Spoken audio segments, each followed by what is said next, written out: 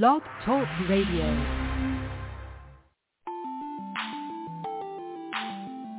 Hey, Chiefs Kingdom, you gotta fight for your right.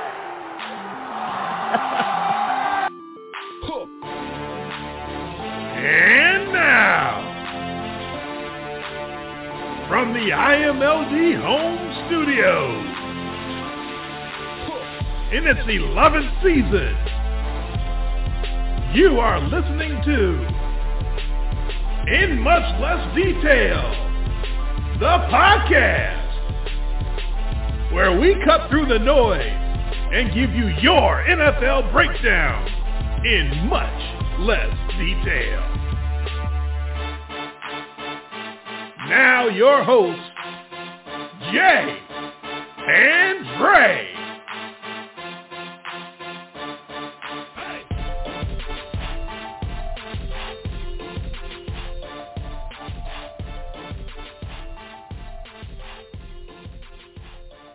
Yeah, your boys are in the house a little earlier than normal, a few days earlier than normal. You are listening live to In Much Less Detail, the podcast, here with you and for you live on a Thursday night, October the 19th, 2023, which we normally don't do Thursdays, but here we are. I'm Dre, he's Jay. Sound check. Jay, are you there? I'm here. Okay. Got in after the show started instead of before. That was probably a wise move. I called in right before the show started, and then it just kicked me out, so I had to call right back. Oh, okay. So I didn't even see you pop up on the board. So, but you're in, you're connected, and you sound good, so everything's all good. Yeah, I'm ready to go. Get this out of the way. I can start my vacation tomorrow. There you go. So for our loyal listeners, we are doing our football party a couple of days early. So Jay, as you just heard, can get out on the road with his family and start his vacation, which will have a slight detour here in beautiful suburban Memphis, Tennessee, where we will meet up Saturday and have some ribs on the road. And I can already taste those ribs. My wife actually wanted barbecue tonight for dinner, and I said, we're killing all the barbecue Saturday. Do you want to, wait a little bit? And she said, okay, fine, we'll get Sonic. So I know what's going to happen Saturday. It's going to be ugly. It's going to be messy, and I'm looking forward to it. I can't wait for it. So that's all I'm thinking about. I know that's all you're thinking about too. Well, can't wait. We're excited to, just to get on the road tomorrow, knock out some, get down by you sometime Saturday afternoon, have some ribs, hang out with you guys for a while, and then we're right back on the road. Right. Because we're probably going to put another 2 or 3 hours on us after dinner. I'm sure I'll be weighed down after that. But I'll have some. I'll have the banana pudding, sugar rush going. So, yeah, we're excited. Kids are excited. This will be a whole lot of stuff going on trip, heading, stopping at your place, seeing you guys on our way down to Florida for a week, and it's going to be fun. I'm ready. I am absolutely 100% ready for vacation, because we didn't do a summer vacation this year, so this is basically our family vacation for the year, but we're doing it 3 months after we normally do. So I think everybody's feeling it, that we're ready. I know my wife's excited. My kids are excited. We're going to have a blast.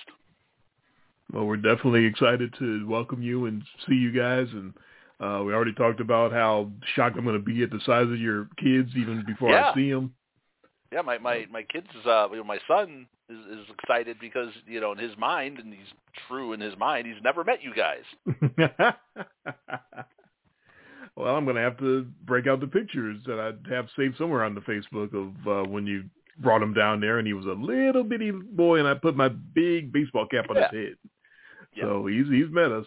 He definitely doesn't remember that. But before that, we got a football party.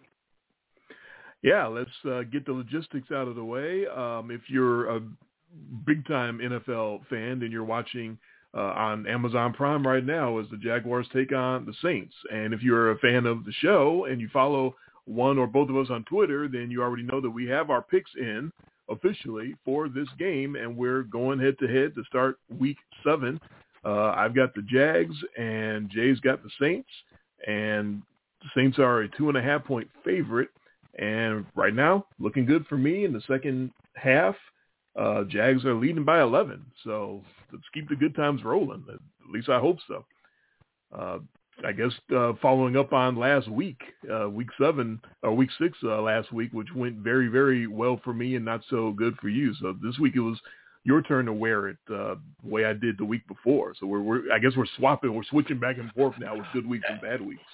Yeah, I mean, so it was a bad week. I mean, I obviously had a bad week, but I had a lot of like crazy beats where the team that I had, was moving the ball or living in the red zone. They just could not get the scores, and it's just like, okay, this is one of those weeks. Is everything that we were seeing for the first 5 weeks all negated by what was just an absolutely crazy Week 6, and that's what we're here to find out. But yeah, you put one on me. I think it was. I think you now jumped ahead. What, 2 games ahead now? Yeah. Believe it or not, 2 games up. We're still both underwater. but it really, we take all of that, my good weeks, your bad weeks, and back and forth, and go, oh, okay. If somebody says, hey, after 6 weeks, you guys are going to be separated by 2 games, we'd have been like, no, okay, Yeah, kind of shrug your shoulders. What are you going to do? I mean, obviously, after a bad week, you said that how psychologically daunting 4 games felt is kind of how I felt this week trying to make my picks. Like, oh my God, I'm 2 games back. Well, it's of course very tough when you put up all the losses and you know how so many of them could have gone your way, and that'll play with your mind too, because you're like, well, if this happened and that happened, and one step here, one play there, yeah, and it could have turned a lot of games around. But I think that's emblematic of the whole season. The hard part is when you're losing and you really don't feel like you were wrong. I think that's the trap, mm-hmm. right? Oh yeah. Yeah, I mean, talk yourself into I should have had those. Yeah, I'm sure we'll talk about some of these games, but there were multiple games last week where I took the L, but I didn't really feel bad. I'm like, yeah, I saw things the way I thought they were going to go, and things just didn't happen. Or, I mean, we got Tennessee-Baltimore, that London game. I mean, what was it? Tennessee had like 8 goal-to-go attempts to get that cover and just couldn't do it. Yeah. And that's all they needed was a touchdown, and boom, cover, and they couldn't get it. It's like, okay, it's a loss. I mean, we picked 273 games. We're gonna have weeks like that. So yeah, you had that in Week 5, and I definitely had it in Week 6. I think it was just emblematic of the season. Like it was a week just like all the other weeks where crazy events happened that swayed a pick one way or another. Swayed a whole game one way or another. Those 2 major upsets of the undefeated teams that nobody saw coming. It was just one of those weeks, but all these weeks have been one of those weeks. It's been a crazy-ass season. It really has. Yeah. And like I said, I didn't want to make excuses last week when stuff happened, and I missed some picks by that much. And same thing with you this week. I'm sure you don't want to make excuses, but this year has been insane. It's been one of those years. So it's a continuation of last year. It's coaching that makes no sense anymore. The teams losing their minds, going for it in stupid positions, crazy stupid penalties. Don't worry, we've got a lot to cover. You got those covered in your awards. I got some of that covered in mine. So we'll get to all of that. You get to go first. I do. It's been my turn the last couple of weeks, and this week right. You have the honors. Get the raw numbers out of the way first. So you were 3-12 in Week 6, and I was 9-6. I got my lock early, that huge dominating win by KC last Thursday. They covered by half a point. Half a point. And your lock goes down Sunday night in that weird Giants-Bills game. Good grief, was that crazy? So for the season now, I'm up on locks 4-3, and I'm up, as we mentioned, 2 games in the season picks. I am at 41-50, and you're at 39-52. So we're both looking to turn fortunes around. Just bad. I mean, just bad in general. Yeah, just terrible. It's I can't remember the last time we've both been this far underwater this late in the season through 6 weeks. So we both got a lot of work still to do. So we'll try to turn it around in week 7. But first, we go back, of course, and review week 6, give out our best and our worst and our smartest and our dumbest, all our awards that we give out. So I do have the honors this week of trying to figure out what was the best thing about week 6 in the NFL. To me, the best thing was excellent defense, taking down the first or the last 2 undefeateds in the league. It wasn't the teams taking it slow or underestimating the opponents. I don't think it was that. I think it was just the opponents putting together the perfect mix of pressure and coverage and smart play to take control of those football games. So you're throwing out your flowers every week for different teams, different offenses. This week I'll throw out the flowers to defensive coordinator for the Browns, Jim Schwartz, and for the Jets, Coach Robert Saleh and his DC, Jeff Ulbrich. Some inspired coaching, both of them, to knock off the 49ers and the Eagles, respectively. The 2 upsets, like I said, no one saw them coming. I could claim geniuses for having the Browns in the points, but there's no way in hell I'm going to try to pretend like I thought the Browns were going to win that game straight up. I just was afraid of, bad weather and darkness and dreariness. It just kind of had a bad vibe feel for coming into that game. So I didn't think they would, the 49ers would cover that big number, but I didn't see them losing the game. And quite frankly, they shouldn't have lost the game. They set up the kicker to win it from 41 yards, which is pretty much automatic in today's NFL. And kid missed it, just straight up blew the field goal. Jake Moody, rookie kicker. If Robbie Gould was still in San Francisco, the Niners would still be undefeated. But that takes away from the best of the week. I'm giving the flowers to the Browns and the Jets' excellent defensive efforts. I'm going to agree with you, and I'm half kumbaya with you, because the other game I actually have more thoughts on. But the one I'm going to be agreeing with you on is giving the flowers to the Browns defense. Okay. And this is, Who do you think you are? I am. It's got to be almost like another one of these where we talk about, we're picking things each week. We're kind of giving out the flowers, talking about, even the past performances, and then now it's finally like you had one that made us go, oh, okay, now we should talk about you, because you did something again that was best of the week, but you've been doing this for a while, and not enough people are talking about. Everybody talks about the Jets defense. Nobody's really been going too crazy about the Browns defense. And when I saw the stat today that through 6 games, they've only given up 1,002 yards of offense for the season. That's 500 yards plus clear of the second place team. They're getting it done. All that time. defense all season, they are on pace to do some really incredible things. And then they go in, and that defense rises up, and not only do they beat the Niners, and yes, they missed a field goal, and Brock Purdy, they did everything they needed to do to get them into the position to win the game. But let's not forget, the Cleveland Browns rolled in there with, P.J. Walker at quarterback. I mean, everything on paper says that this should have been a steamroll. And that Browns defense and Myles Garrett and that excellent secondary, they got after it again. And I think people are starting to take notice of this Browns defense now. Oh, yeah. No, they're the real deal.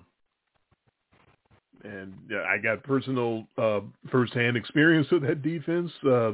Will have memories until the day I die of Myles Garrett making love to my quarterback, Justin Fields. So his first ever start.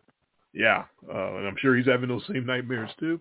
But yeah, the Browns are for real. Jim Schwartz, the crazy man, is one of those defensive mad scientists that sort of get put on the shelf and shoved back with all of the offensive gurus and all of the metrics and all of the push towards more and more offense in football, those defensive guys have, they're always fighting for their respect. They're always getting pushed to the side. So for them to make an impact is even more daunting, more and more these days. Now more than ever, it's hard for a defense to make an impact. And the Browns are doing it, and, of course, Robert Saleh's Jets are doing it. I love that quote that Saleh had after the game, that we played a gauntlet of quarterbacks, and we may not have gotten the dubs, but we've embarrassed all of them. And I'm like, damn, okay. Go ahead. Talk your talk. Tell them how it is. And he's right. He is absolutely right. Anyone that goes up against the Jets, they know what they're in for. They're in for a dogfight, and they did it without their top three quarterbacks. And still found a way to knock off the undefeated Eagles. So that's why I'm giving twin flowers for Cleveland and for the Jets. They both deserve it to me. Yeah. Okay. Well, that's our bests of the week. So my worst of the week now. And for that, I'm going to go to, you might wind up doing the same thing as you were texting me about it, but some clown coaching, some bad decision making. We're not kumbaya on this one, so I'm glad. Okay. Penalties everywhere. Offense that couldn't find a rhythm. That Monday night display between the Cowboys and Chargers, not just one team, but I'm going to give the worst to both, because that was a mess. The whole game was a mess, and it was a nationally televised mess for everybody to see. And both coaches bathed themselves in ignominy. Neither one of them could claim geniusness in that game. Dallas pressure wins it in the end, but boy, was that a struggle. Not just a national eyesore, but in the aftermath, those of us who consume sports talk and sports television had to endure another week of Dak discourse. That's kind of what drove me over the top to make it the worst, because it was another week after that game that, how can you look at that and really say that either side looked good or really came away looking like a real title contender or something? But it's sparked another week of is Dak good? Is he very good? Is he elite? Are the Cowboys real NFC threats? Are they real Super Bowl contenders? Enough already. We know what the Cowboys are, and we know what Dak Prescott is. Yeah. He's good. He's not bad. He's not very good. He's good. That's it. That's all he's ever been, and that's all he ever is going to be. He's just good, and the Cowboys are just good, and that's it. You don't have to put any kind of extra value on it just because it's the Cowboys. So it was bad football. It was terrible to watch. It was terrible decision-making, terrible coaching. The Cowboys happened to come out on the victorious side of it, which makes me happy on one end just because I picked them. But it makes me sad on the other end because it just sparked off another week of Cowboys talk and Dallas talk. And are they for real? Come on, people. You got to get smarter. Eventually, you got to be smarter as a sports public. It doesn't mean anything. It's the Cowboys. It doesn't mean anything. Stop it. I 100% concur. I didn't have anything to say about that game, so I'm glad you got it all out of the way. So your worst of Week 6. My worst of Week 6 is, it's official. We now have our weakest roughing the passer call in history. Wow. Boy, that's covering some ground. Courtesy of the hit on Josh Allen in the Giants-Bills game on Sunday night. If you are familiar with the call that I am referencing, it was a doozy. Giants defender goes in on Josh Allen, who had just let go of the ball. Guy reaches up and it is trying to hit the pass coming out of his hand, swats his arm. That's all he touched, his arm. And then Allen, because, he was doing this weird, kind of jump throw thing, proceeds to, fade away from the defender, and then they both end up falling down, though, with really no contact on each other than the guy hitting Josh Allen on his throwing hand. And that drew the worst roughing the passer penalty, the softest roughing the passer penalty I've seen, now eclipsing the Tom Brady chest chop roughing the passer penalty. that we had in the, I believe that was an AFC Championship game against the Chiefs. This takes the cake. Even the booth called in their referee expert who instantly said, "Yeah, that's not roughing the passer." So I mean, how awful? I mean, we've seen some really bad ones, right? We've seen we saw the one last year where was it the Falcons and the Bucks where Brady got spun to the ground and that was called. Yeah. In the game, then we had the chest chop, but this one on Josh Allen in a really close game, and the Giants leaving it all out there on the field in that game to have something like that go against them, which was clearly not roughing the passer. It wasn't even close. There's no penalty at all on that play. I don't know what to tell you. It's the worst I've ever seen. And there's been so many lovingly grazed the quarterback's body part, we saw one head of those, or chin. Didn't we see one where a guy dragged, like his fingers dragged across the helmet? Oh, too rough. Blow to the head. Too rough. We see plenty of those. So if you do call that the worst of all, is quite an accomplishment. This is bad. This was because there wasn't even a question. There's no breakdown. There's no, okay, I guess, his fingers touched his head, or, it looked like he hit him in the face, or, maybe he threw him to the ground too hard, or the body weight ones, right? Oh, yeah. Nothing like that. All it was a defender running after the quarterback who just kind of jumping and throwing the ball, and the guy's reaching for his arm to try to get the pass, and then it's instantaneous contact because there's nothing late, and then they both end up, because of their momentum, each going sort of their own separate ways down to the turf. Nobody landed on him. Nobody rolled on him. Nothing. It just, to call that roughing the passer, it stretches the rule book. I mean, it basically is precedent setting. As far as what roughing the passer is, it was so bad. So I'm hoping we never see anything that egregious again, because that one was the worst. I missed it. I was going in and out of doing household chores and stuff, so I didn't see that particular play. Oh, okay.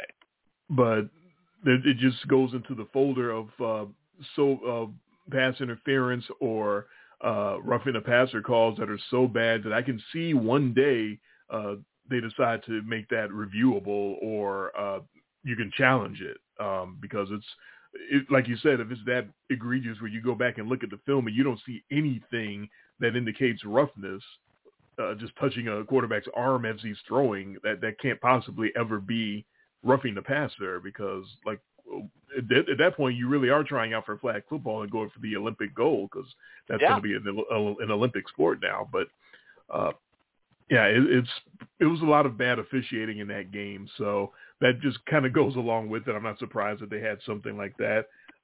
That last play of the game where Darren Waller draws PI to get the untimed down to set up the Giants to possibly pull off the upset, and the Bills say, okay, yeah, we'll just interfere again.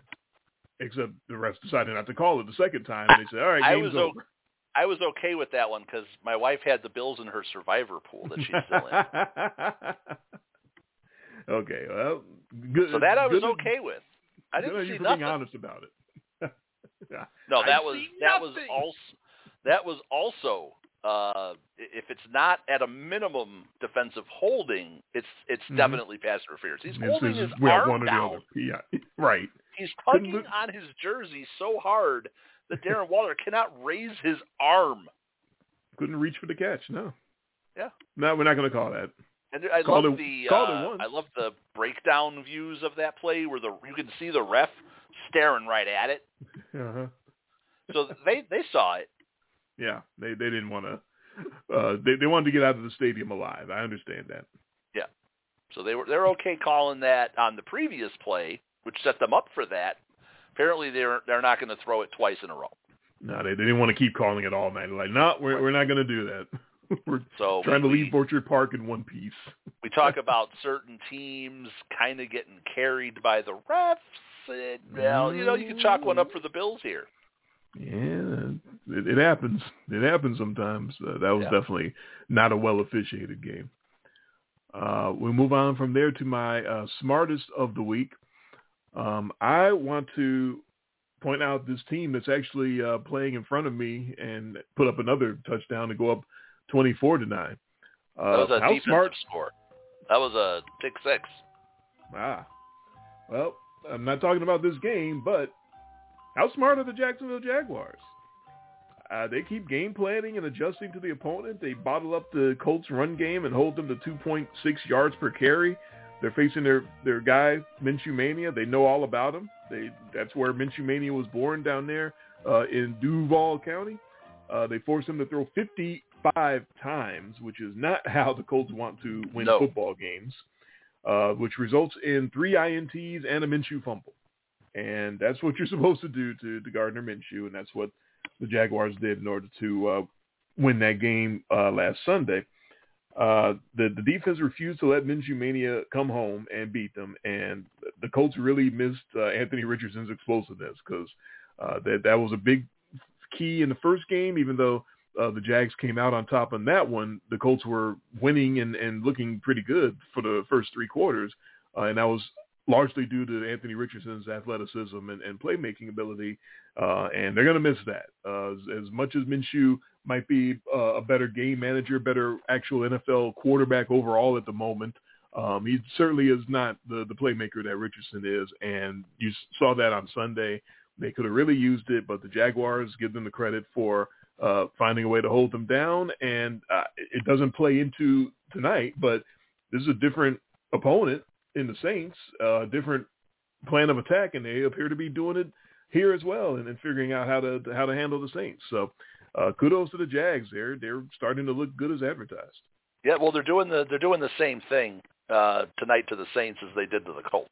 They're bottling them up mostly on the ground and making the Saints throw, and that's not the Saints' strength so far this year. And it's also one of those cases where you're trading touchdowns for field goals. That's what the Saints are doing, and you're never going to win that way. No, that is not the way to win football games for sure. No, Jags were the one I got over you last week, so yay. And, hey, I'm giving them the props and calling them the smartest, so I'm not being a sore loser about it. They did it. They figured it out. But you can't be a sore loser. You only lost. And I could have made it like my worst of the week. God, that one game. Urgh. If it wouldn't have been for those damn Jags. No, my smartest of the week. Right. I'm going to pull a page out of your book here, because I haven't given them a smartest award or many awards at all. I'm going to the Detroit Lions, who, boy, they just keep finding ways. They find ways to win. They are completely hamstrung at the running back position. See what you did there. They're down their top 2 backs, and you'd think, okay. Hey! We don't have Montgomery. We don't have Gibbs. We're going to have to rely on Craig Rent. No, we're just going to throw the ball 44 times for 353 yards and just completely bomb out the Tampa Bay Bucks on the road, on the grass. Wow. I mean, full credit to their offensive game plan. They just went after that secondary of the Bucks. And Amon-Ra St. Brown, 15 targets. Sam Laporta, 11 targets. Those 2 got the lion's share of the work. Oh, boy. You're hot tonight. You are ready for vacation. I am. Hey! And, hey! Leave it to them. A team that we don't generally associate with being smart each week.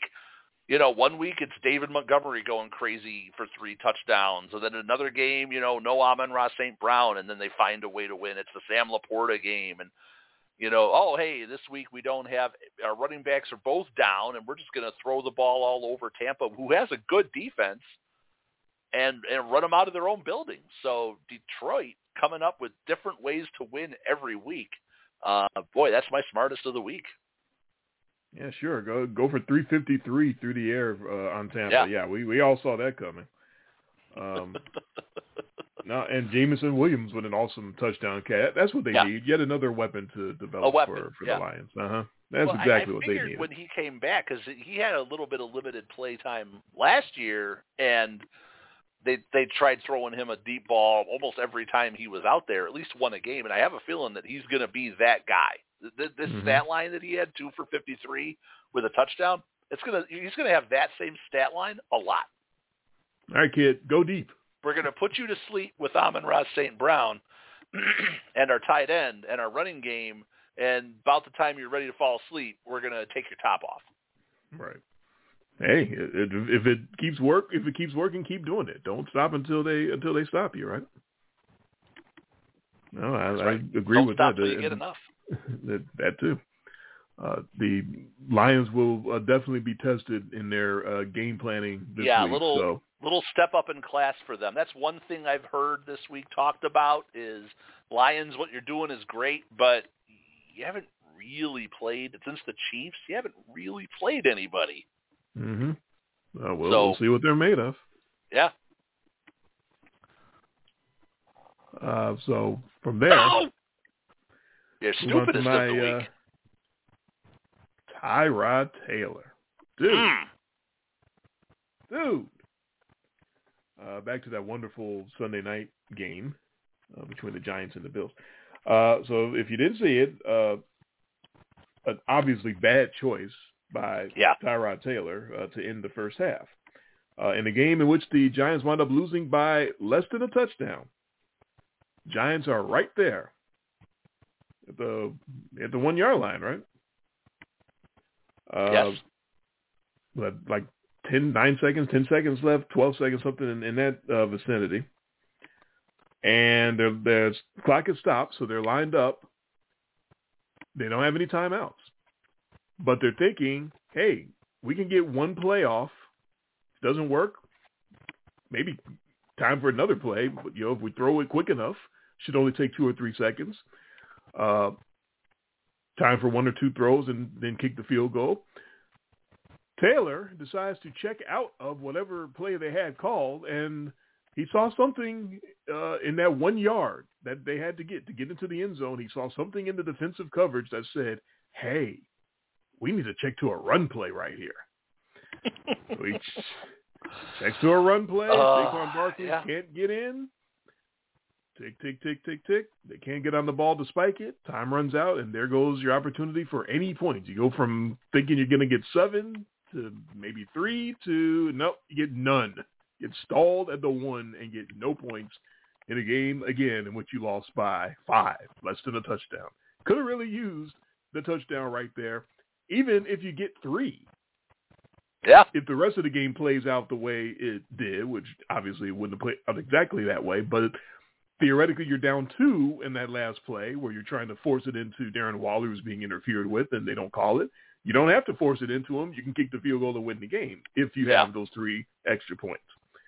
So many, many opportunities for the Giants to pull off the upset in a very ugly, very poorly reffed and somewhat poorly coached game on Sunday night. But you can point to the end of the first half and Tyrod Taylor clearly checking out to a run.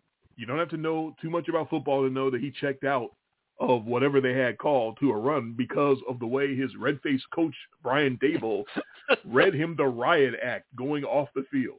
Just ripped him up and down as he was leaving the field. Coach, I saw something. I saw something in the defense, Coach. Yeah, you saw something, all right. You saw the opportunity for a touchdown evaporate because you checked to a run play with no timeouts. He did a Dak, basically. He ran the ball with no timeouts and said, yeah, we got time to do that. Sure. No. Yeah, no, you really don't. That was my dumbest of the week.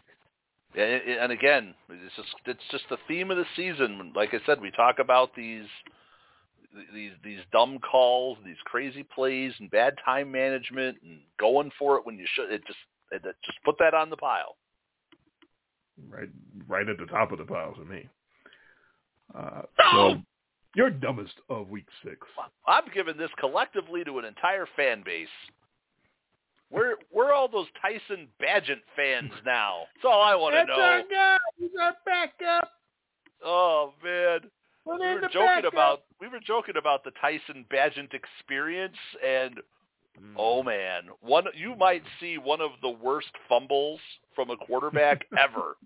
I don't know if you'll ever see a worse one than the scoop and score that the Vikings ended up having on the great Tyson Bagent, who now looks like he's in line to start after the injury to Justin Fields. And we get to find out real quick what he's all about in what looks like it's going to be a complete random Allen Bowl against the Raiders this week with whether it's Aiden O'Connell or Brian Hoyer or who knows. Unwatchable football. We have to pick that game, unfortunately, but all these people calling into sports talk and on the internet and, well, Justin Fields, we need to move on from Justin Fields. We need to tank for Caleb, but Tyson Bagent, maybe he's the answer.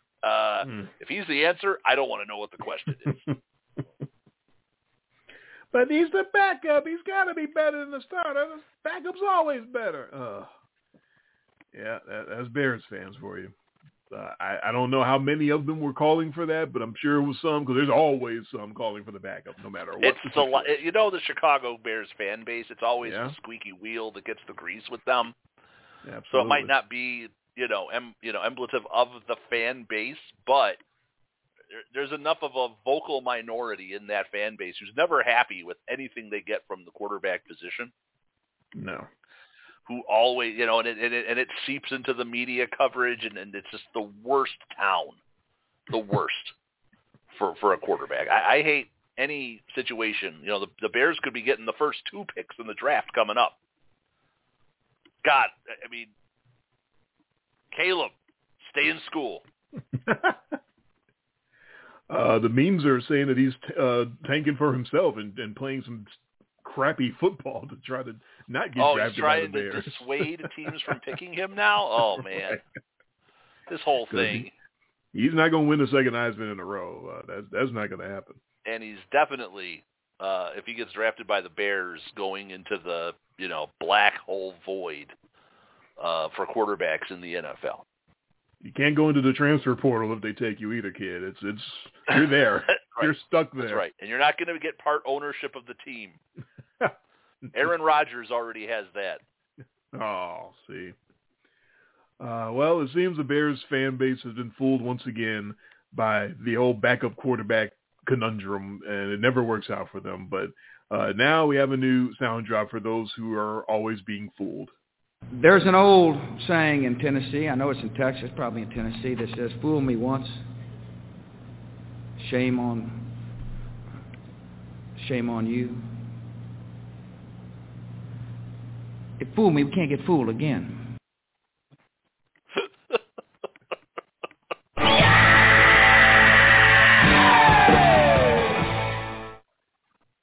What? Okay. That's great. I'm glad you found that. I found a sound drop, but I didn't have time to get it onto the show. That might be the greatest sound drop I've ever found for this show. So, wow. Bold claim. It's going to be at least 2 to 3 weeks, though, before anybody hears it, because I'm on vacation.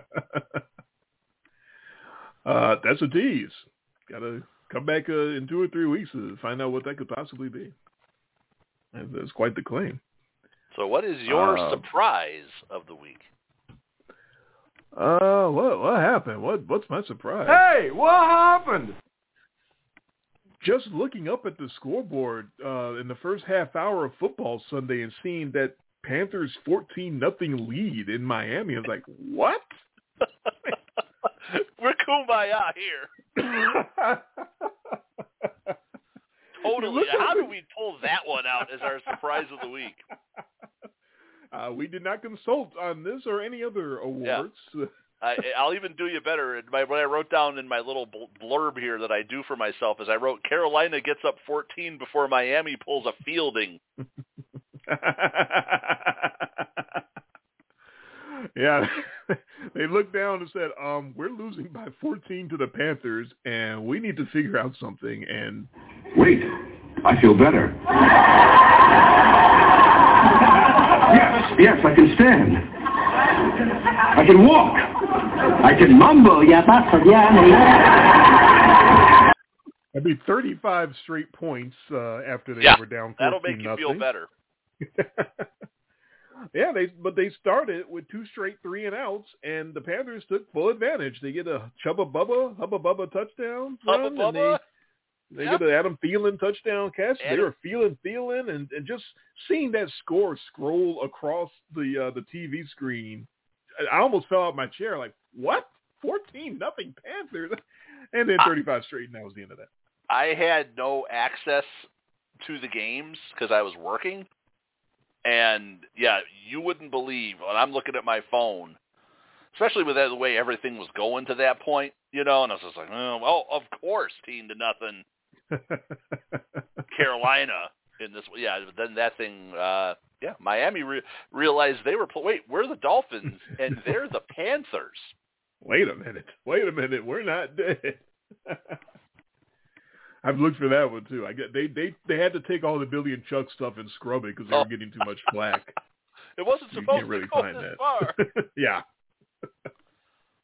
I don't know if you're ever going to find that again. But yeah, we both had the same surprise. That's funny. Yeah, I did all my write-up. I had a few of them already that I knew I wanted to do, and then I did the rest of mine today because it was pretty quiet at the job, and I had them all written down. I had that one. Yeah, I was like, man, no, nothing shocked me more than seeing that Carolina 14-0. Mm-hmm. Like, no, this ain't happening. Right. Like, come on. I think 7-0 surprised me too. Right. I think it was when I saw 7-0, I was, what? Really? And then I saw 14. I'm like, whoa, wait a minute. What is going on? So that was just the Dolphins playing with their food, as it turned out, because they turned around and ripped the Panthers the way they're supposed to, just bombed them out of the building. But just the fact that they were even down 14, that was definitely a shock. So from there, my biggest letdown of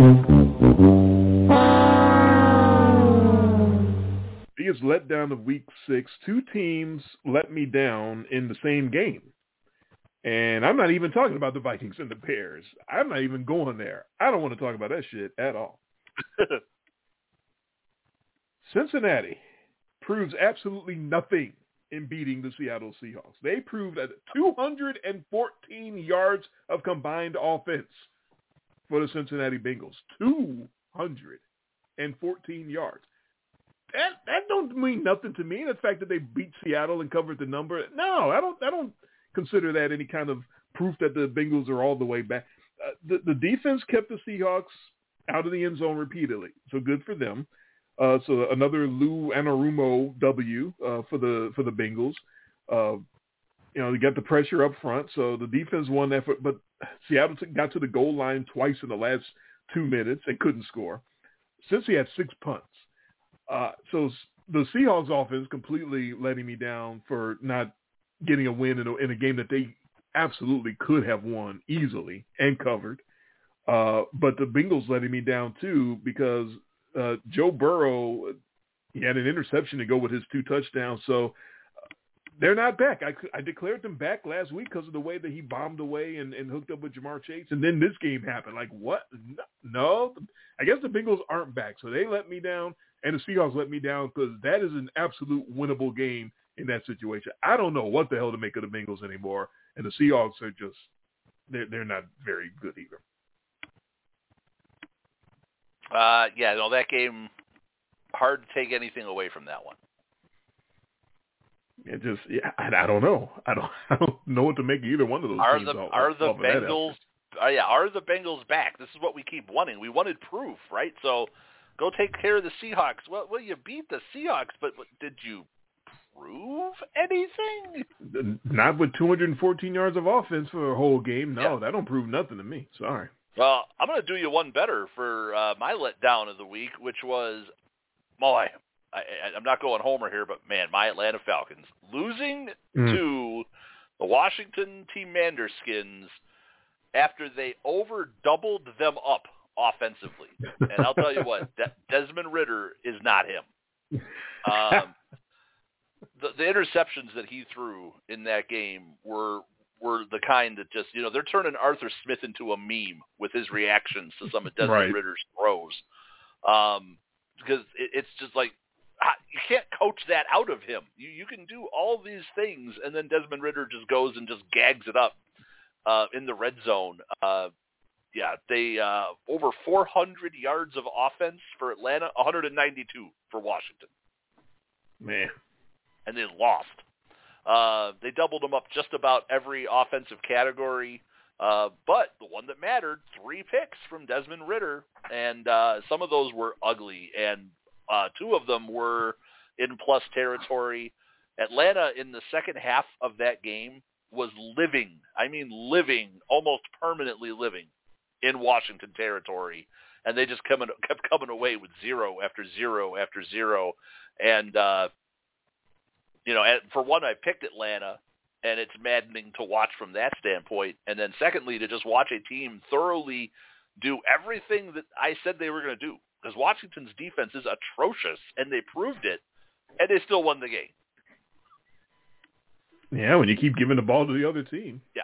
So losing to a team that you thoroughly dominate is my letdown of the week. 3 picks in the second half for the kid. One of them was right there at the goal line too. So, and it was right to the other play. It was not to his receiver. He did not throw. It wasn't a great individual effort by the DB. He was just standing there. He Larry Browned it. Look what I found. Oh, a gift right to me. Yeah. And I've been on Heineke watch since the start of the season. I'm still on Heineke watch. Tyler Heineke wins that. Taylor Heineken. He wins that game. I hate to say it. He wins that game. Yeah, he probably does. It's the first home L for Desmond Ridder too. He hasn't lost at home ever. Yeah, ever. And he didn't play other than the picks. Right. They were throwing the ball all over. He threw for over 300 yards. They were finding London. They were finding pitch. They did everything I said they were going to do, and why I picked them, except the quarterback just decides to gag it up in plus territory multiple times. Not a good showing. And that Sam Howell-led offense at 4.3 yards per pass. He was sacked 5 times. 13 first downs to 25 for Atlanta, and they lost. Mm-hmm. So yeah, that's some ugly football right there. Yeah, but when your quarterback keeps giving it away and putting your team in a bad spot, that's what's going to happen. So yeah, that was definitely a letdown. So if he's not him, what's the opposite of him? Is it that guy? Look at this. Look at that guy. I don't know. I don't know. It's whatever the opposite of him is. That's Desmond Ridder for you. Moving on to my Joe. Where's my Joe at? Oh, Joe. Struggling. The Purge QB edition is my struggling. All these quarterbacks that got hurt, some won't play this week. Some will be out much longer than this week. Who knows when Justin Fields is coming back from having his thumb dislocated? Who knows when Janine Garofalo is coming back from having a back problem so severe that he had to go to the hospital? Who knows when Ryan Tannehill will come back from another sprained ankle similar to the one that he suffered last year, which subjected us to the horror that was Malik Willis. Now, we won't know about that until next week because the Titans happen to be on bye this week. And Jacksonville breathing a huge sigh of relief as Trevor Lawrence got his knee bent up late in their game against Indy. But he's okay. Obviously, he's playing tonight. And as I put on my Twitter when I made the pick, that would have been a contingency. If they had to go to C.J. Beathard to start this game, I would have picked the New Orleans Saints. But because Lawrence was good enough to get out there tonight, that's why I had the Jaguars, who are currently winning by 8 as the Saints are trying to mount a comeback. But that was my struggling. It's just so many quarterbacks. I can't remember a week where that many starters went down all in 1 week, and some of them went down really, really hard, and they're going to be out for quite a while. So it was a purge week for quarterbacks in the NFL. That's my struggling. Yeah, for as much as they protect these guys, too, when you think about that. Like, yep. they overly protect these guys, and it's a physical sport. People are going to get hurt. Now we talked about the ones that put themselves in more danger to get hurt, like Anthony Richardson, who's obviously not there, and Justin Fields, sure, yeah. No, but others just, like Danny Dimes, just there's nothing he could do. He just got his ass beat over and over and over again until his body just broke on him. People fall in love with these running quarterbacks, and how many of these guys last?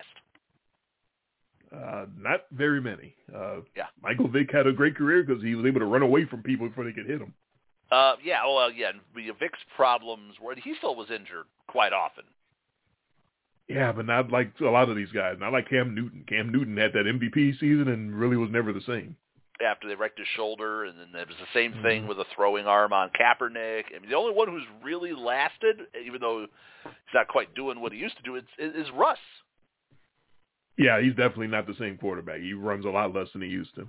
Right, but I never really looked at we always talked about Russ. I never looked at him as he was never a run first type quarterback. Yeah, you admired him for running in just to make better throwing lanes for himself, not necessarily to take off running all the time trying to scramble. Right, correct. So I'll tell you who was struggling when they hit me. Struggling. And this is the reason why I couldn't go completely kumbaya with you on your best of the week with the Jets defense. Eagles drops were. Have you ever seen a team drop more balls than the Eagles did against the Jets? They had no business losing that game. Devontae Smith had a season's worth of drops by himself in that game. You have A.J. Brown who pulls up, just completely pulls up and cuts off his route on what would have been like a 50-yard touchdown bomb. Kenny Gainwell's dropping balls. Everybody so the Eagles, yes, the Jets defense has done great things to these opposing quarterbacks, but you can only hurt yourself so much. And and the Eagles hurt themselves over and over and over because Hurts was throwing the ball right where it needed to be and looked like he was playing against a secondary that was missing its top two corners, and the Eagles receivers just decided not to show up that day. So it's one thing for Robert Saleh to get up there and talk about how they own these quarterbacks, but if the Eagles weren't dropping everything in sight, Eagles would have walked away with probably a pretty easy win in that game because they had the right game plan. But I've never seen, especially a team like the Eagles with those sure-handed receivers, just putting balls on the ground like you wouldn't believe.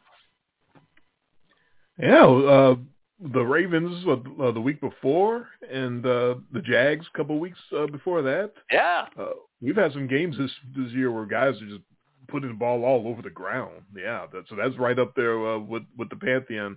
I was still impressed with the Jets' efforts up front when they were making life not comfortable for Hurts as the game went on, as it got to crunch time. So I think they made their own breaks, but no, I can't take away from some of the bad drops. I did see some of those drops on the highlights. I wasn't watching the whole game, but I did see a couple of those drops. It's you gotta make your own luck, and you gotta get some luck that you can't have anything to do with when it comes to some of these big wins. Again, the Browns easily could have lost their game as well, except the kicker decided to miss a 41-yarder. So, exactly. There's bad luck involved for both of those. Absolutely. And it just goes to show you how hard picking every game against the spread. We don't just look at a slate and just pick out a couple of games here and there and go, we're going to pick these. We pick every single one, but you're going to get beats. When you're picking every single game, you're going to take some really bad L's. Sure. And the Eagles, it's hard to go undefeated like the Browns and the Jets proved to the league because they beat they beat the Niners and they beat the Eagles. But in the case of the Eagles and the Niners, they both kind of beat themselves too. Yes, you need that. You need some elements of luck. Absolutely. But none of those teams are going to go undefeated the whole year. Rob Purdy was not going to go undefeated for his entire career. Yeah, it's so hard. 17 game schedule now. It's going to be even harder to go undefeated. Right. Well, So. Saints are showing a little heart here in this game. They're still down 1 score. And they just had a defensive stand to make a turnover on downs. So not out of it yet. There might be some luck on their side. You're Danielle. Lead of the game, 72-71. Some games make you go, what the fuck was that? Because one team is clearly, as you've already talked about, better than the other and just can't get over the hump. The New Orleans Saints was not the worst team on the field against the Houston Texans. The Houston Texans were the worst team. They got, talk about getting breaks. I called the pick streak ending. Oh, yes, that was definitely a part of it. The Texans got as many breaks as any team has in this entire season. Saints blew field goals. Derek Carr got picked off driving to seal the game. And as you said, C.J. Stroud would finally get picked off, and even that was a break for the Houston Texans because Zach Bond, the Saints linebacker, gets the interception and gets stripped to give Houston the ball right back. The offense and defense never left the field. C.J. Stroud throws an interception. It was a pick in name only. Right. Throws an interception, stays on the field, and gets a touchdown. All at the same time. It wasn't the same drive. Obviously, it's a different drive when you turn it over like that. But ostensibly, the exact same drive that C.J. Stroud throws an interception, he scores a touchdown. Like, come on, man. What the fuck? The Saints should not have lost that game. It was one of those weeks. There was no way some of these games should have gone the way that they went, as we both have talked about. But it was 2023 in a nutshell, really. That game was 2023 in a nutshell, and so was the game that you thought that you should have won. That was the exact same situation. And really, the Seahawks. They could have beat the Bengals. The Seahawks were there. I mean, I talked about the Titans living in the 5-yard line area. Well, obviously nobody tells me it's going to be Malik Willis taking those snaps, but still, you've got Derrick Henry, and then they don't use him. It's like, oh my God. Nah, everybody will see that coming. We got to be smarter than that. We don't need that guy. We need to put the ball in the hands of Malik Willis. We're going to trick him. Watch this. It's one of those weeks. What can I say? So you're Danielle. Lead of the game, 72-71. Folks, if you have Twitter, if you have ESPN, anything that you have, you can go up. I know her name is out there. I never want to see ever again the fucking crazy Chargers fan lady ever again in my life. Put her in a boat and sink it. I don't ever need to see that clip of whatever the hell that was, that conniption fit that she was having during the game. That is the most excited and depressed I've ever seen somebody for Week 6 NFL football. And and the sad part is I know it's going to be memed to no end. It's going to just live in complete infamy forever. We're always going to have this, and I hate it. And I'm done with it. I'm already done with it. And you're laughing because you know I'm right. I'm laughing because I completely forgot about that, but then you start talking about it, and that woman's face pops in my mind because that really was like living bipolar disorder right in front of your face. Like, what am I seeing? What and is why it? And then the camera and the camera keeps going back to it. That's like, why is the camera so tight on Stop. her? Like it felt like we were in a TV show. It felt like we were in the middle of an audition of a sitcom. For a crazy NFL fan lady, like we were on her show or something. I don't know how much of that was planned by the production staff seeing her doing that, or was that planned even before they got to the stadium? Because they were like right on her face, right on it. So I don't know what that was all about. I've seen her on social media. I saw that she got Pat McAfee's show. Yep. No surprise there. On with it. She's making the most of this newfound stardom or what. Yeah, that was frightening, man. That was they were right on it. I don't know if any of you that didn't see that. Yeah, she's out there as this crazy Asian lady that was going through every up and down and living and dying with all every the fields. play, All and the camera is right on her as if there's no other fans in the stadium. And I'm like she what was Taylor Swift.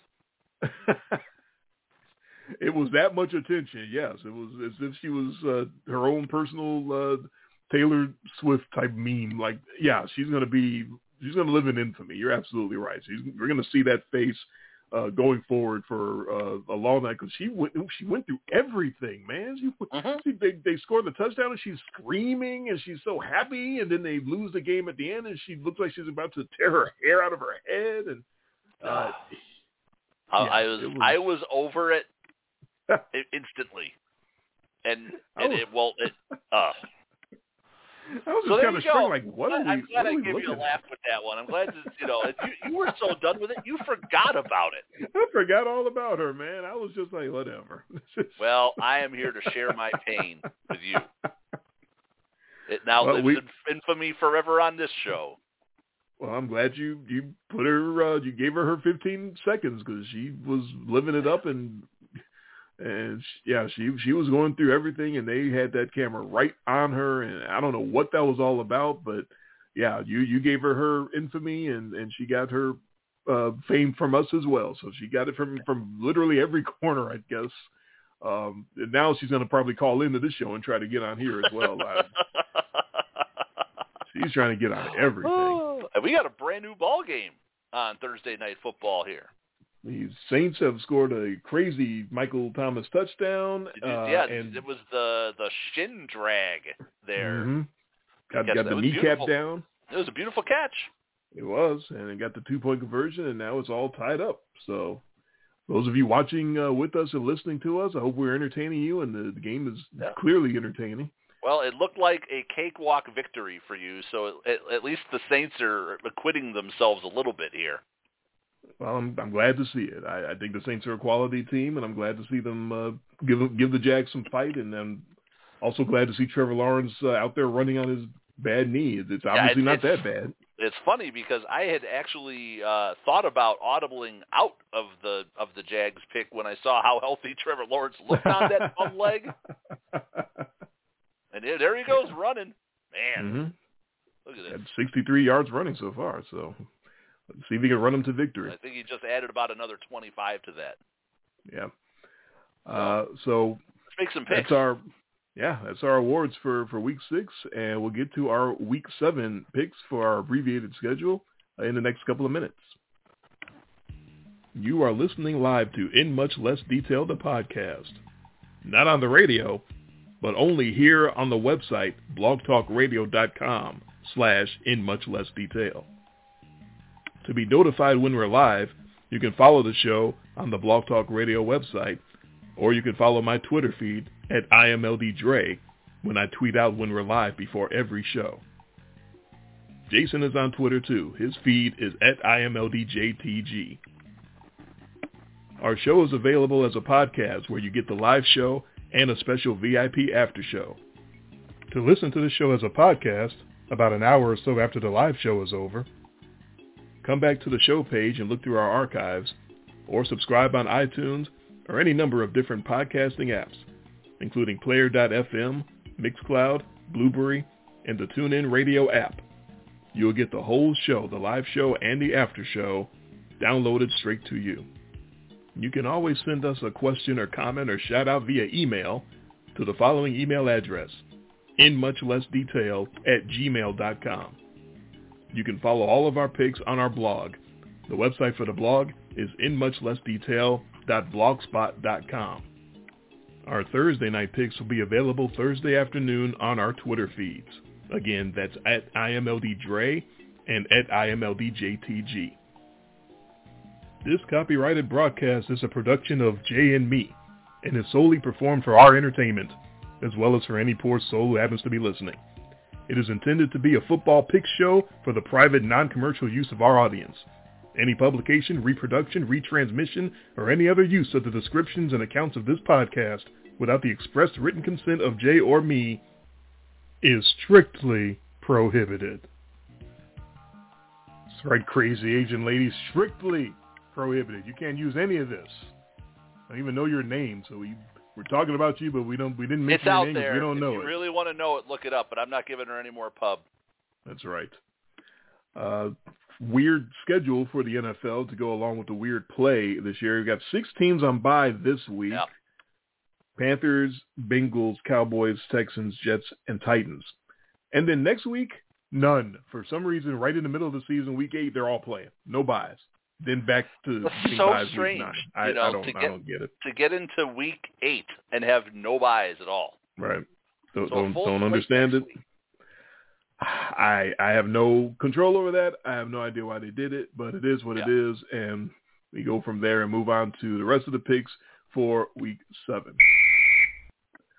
As we've been talking about, the Thursday night game being played currently with the Jags and Saints tied at 24. I've got the Jags plus 2.5, and Jay's got the Saints. Sunday action, we are finally out of Europe for a week or two. They're going back to Europe. Don't worry. More European football on the slate. They got 2 games in Germany coming up after next week. We're back in America for all our games Sunday. Let's start up in the Chi in our hometown as the Vegas Raiders visit the Chicago Bears. The Raiders 3-3, the Bears 1-5. We talked a little bit about this. We've got a little more sparse injury news for each game just because of how early we're making some of these picks. But for this one, we know it's already going to be the battle of the backup quarterbacks. The Raiders quarterback is not going to be Janine Garofalo with her bad back. It's probably going to be Brian Hoyer because they tried the other kid, Aiden O'Connell, this year, and he didn't look like any great shakes. And for the Bears, we know it's going to be this Tyson Bagent kid, whatever the fuck his name is. I don't care. It doesn't matter. In this one, the Raiders are the favorites. They give 2.5 at Chicago. Yeah, boy, this is one of those tough ones. It's like, who do you go with in this spot? Do you go with the devil you know or the devil you don't? I'm having a hard time with this game because, like, okay, it's Brian Hoyer or Aiden O'Connell. We're going to get some random Allen action, and then we get Tyson Bagent, the greatest unknown of unknowns. Actually, I made fun of him. But he did actually make a couple of nice throws after having one of the worst fumbles from the quarterback position that you will ever see, which basically looked like almost like the ball just popped completely out of his hands, and like this looks like a kid making his first NFL game. It comes out of D2 Shepherd or wherever it was that he came from. I'm telling you what. I'm a narrative play guy this week on this game. I'm going with the Bears because nothing will make me happier than watching Tyson Bagent go out and have himself one hell of a game and beat the Raiders and just set the city of Chicago completely on fire. I told you this Fields kid sucks. Get rid of him. He's the best. This Bagent kid. Plus, the Raiders are kind of trash. You know. Okay. They're both trash, actually. They're both trash. Yeah. Yes, very much so. You can go with Secret Bagent Man if you want. That I'm not taking Chicago. They're trash with the game-changing athlete at quarterback, and now they don't have that. Like, no. This game is going to be ugly. We have to pick all the games. We don't have to watch them. Thank God. I will not be watching this game. I won't be watching any football. I believe I'm going to be on vacation. Yes. Yeah, I'm not going to be. I might be checking the scores on my phone, but that's about it. Not going to be watching any of the action. That's what vacation is. It's a beautiful thing. So I will take the Raiders. On to the Browns and the Colts. Cleveland at 3-2, coming off that huge win. Indy at 3-3, coming off that embarrassing loss. Looks like it's going to be more P.J. Walker at quarterback for the Browns. The weird Deshaun Watson situation continues. As the world turns, as the Watson turns, continues on. It appears from some reports that he actually deigned to get out on the practice field today for the first time in several weeks. Yes. So, but that doesn't mean he's anywhere near ready to play. So I wouldn't expect to see him again this week. Maybe he's on the road to being ready next week. But I would expect to see more P.J. Walker at QB for the Browns. Coming off that win, it's no surprise they are the favorite in the Dome. They are -3 at Indianapolis. I am not taking Gardner Minshew against that Browns defense. I don't care if it's in the Dome or on the fast track. That just means they're going to get to him even faster. So I'm going to take that defense to put up. The Colts defense ain't all that great. So I think it's low scoring. Take the under, but I think that the Browns, it's pushy territory. We haven't had a lot of pushes this year, which is weird. This definitely smells pushy because I could see this easily being a 16-13 type game. But I'll still take the Browns and that defense to cover. Well, I tell you what, I'm looking at these lines for this week here on Thursday night. We got a lot more even numbers than we normally do. We got three. There's a lot of threes this week. We got 4 3-point games. I think this is what it is when we're using these BetMGM lines. Is the closer we get to the weekend, the more funny money comes in and starts pushing these lines off of these even numbers. Okay. Because one of those weeks we picked early in the week, early in the season, we had like 2 lines that were even and everything else was half. So I think that's all it is the later you go, the more that they're putting these lines on the edge because that's how much money is going on one side or the other. So right now we're getting a lot of evens. I almost guarantee we're going to have one push this week, maybe more than one. And we'll see if this is one of them or not. But we're going to go head-to-head one more time. The Browns can ugly it up on anybody. They proved that on Sunday. The Colts, they might be in trouble. I can certainly see that. But I'm going to give them the dome field advantage, and I'm going to say that the Browns can't quite ugly it up on the turf indoors as they would at home against the Niners. So I'll take the Colts to pull it out, and even if they just stay within 3, that'll be a win for me. Okay. In the AFC East, it's the Bills and the Patriots. Of course, the franchises have reversed fortunes from where they usually are. So the Bills are the powerhouse at 4-2, and the Patriots are 1-5 and circling the drain and getting worse and worse every week. It seems anyway. Pat's coming off the loss to the Boy Wonder. How many more ways can Belichick get embarrassed? Now he loses to his former protege once again.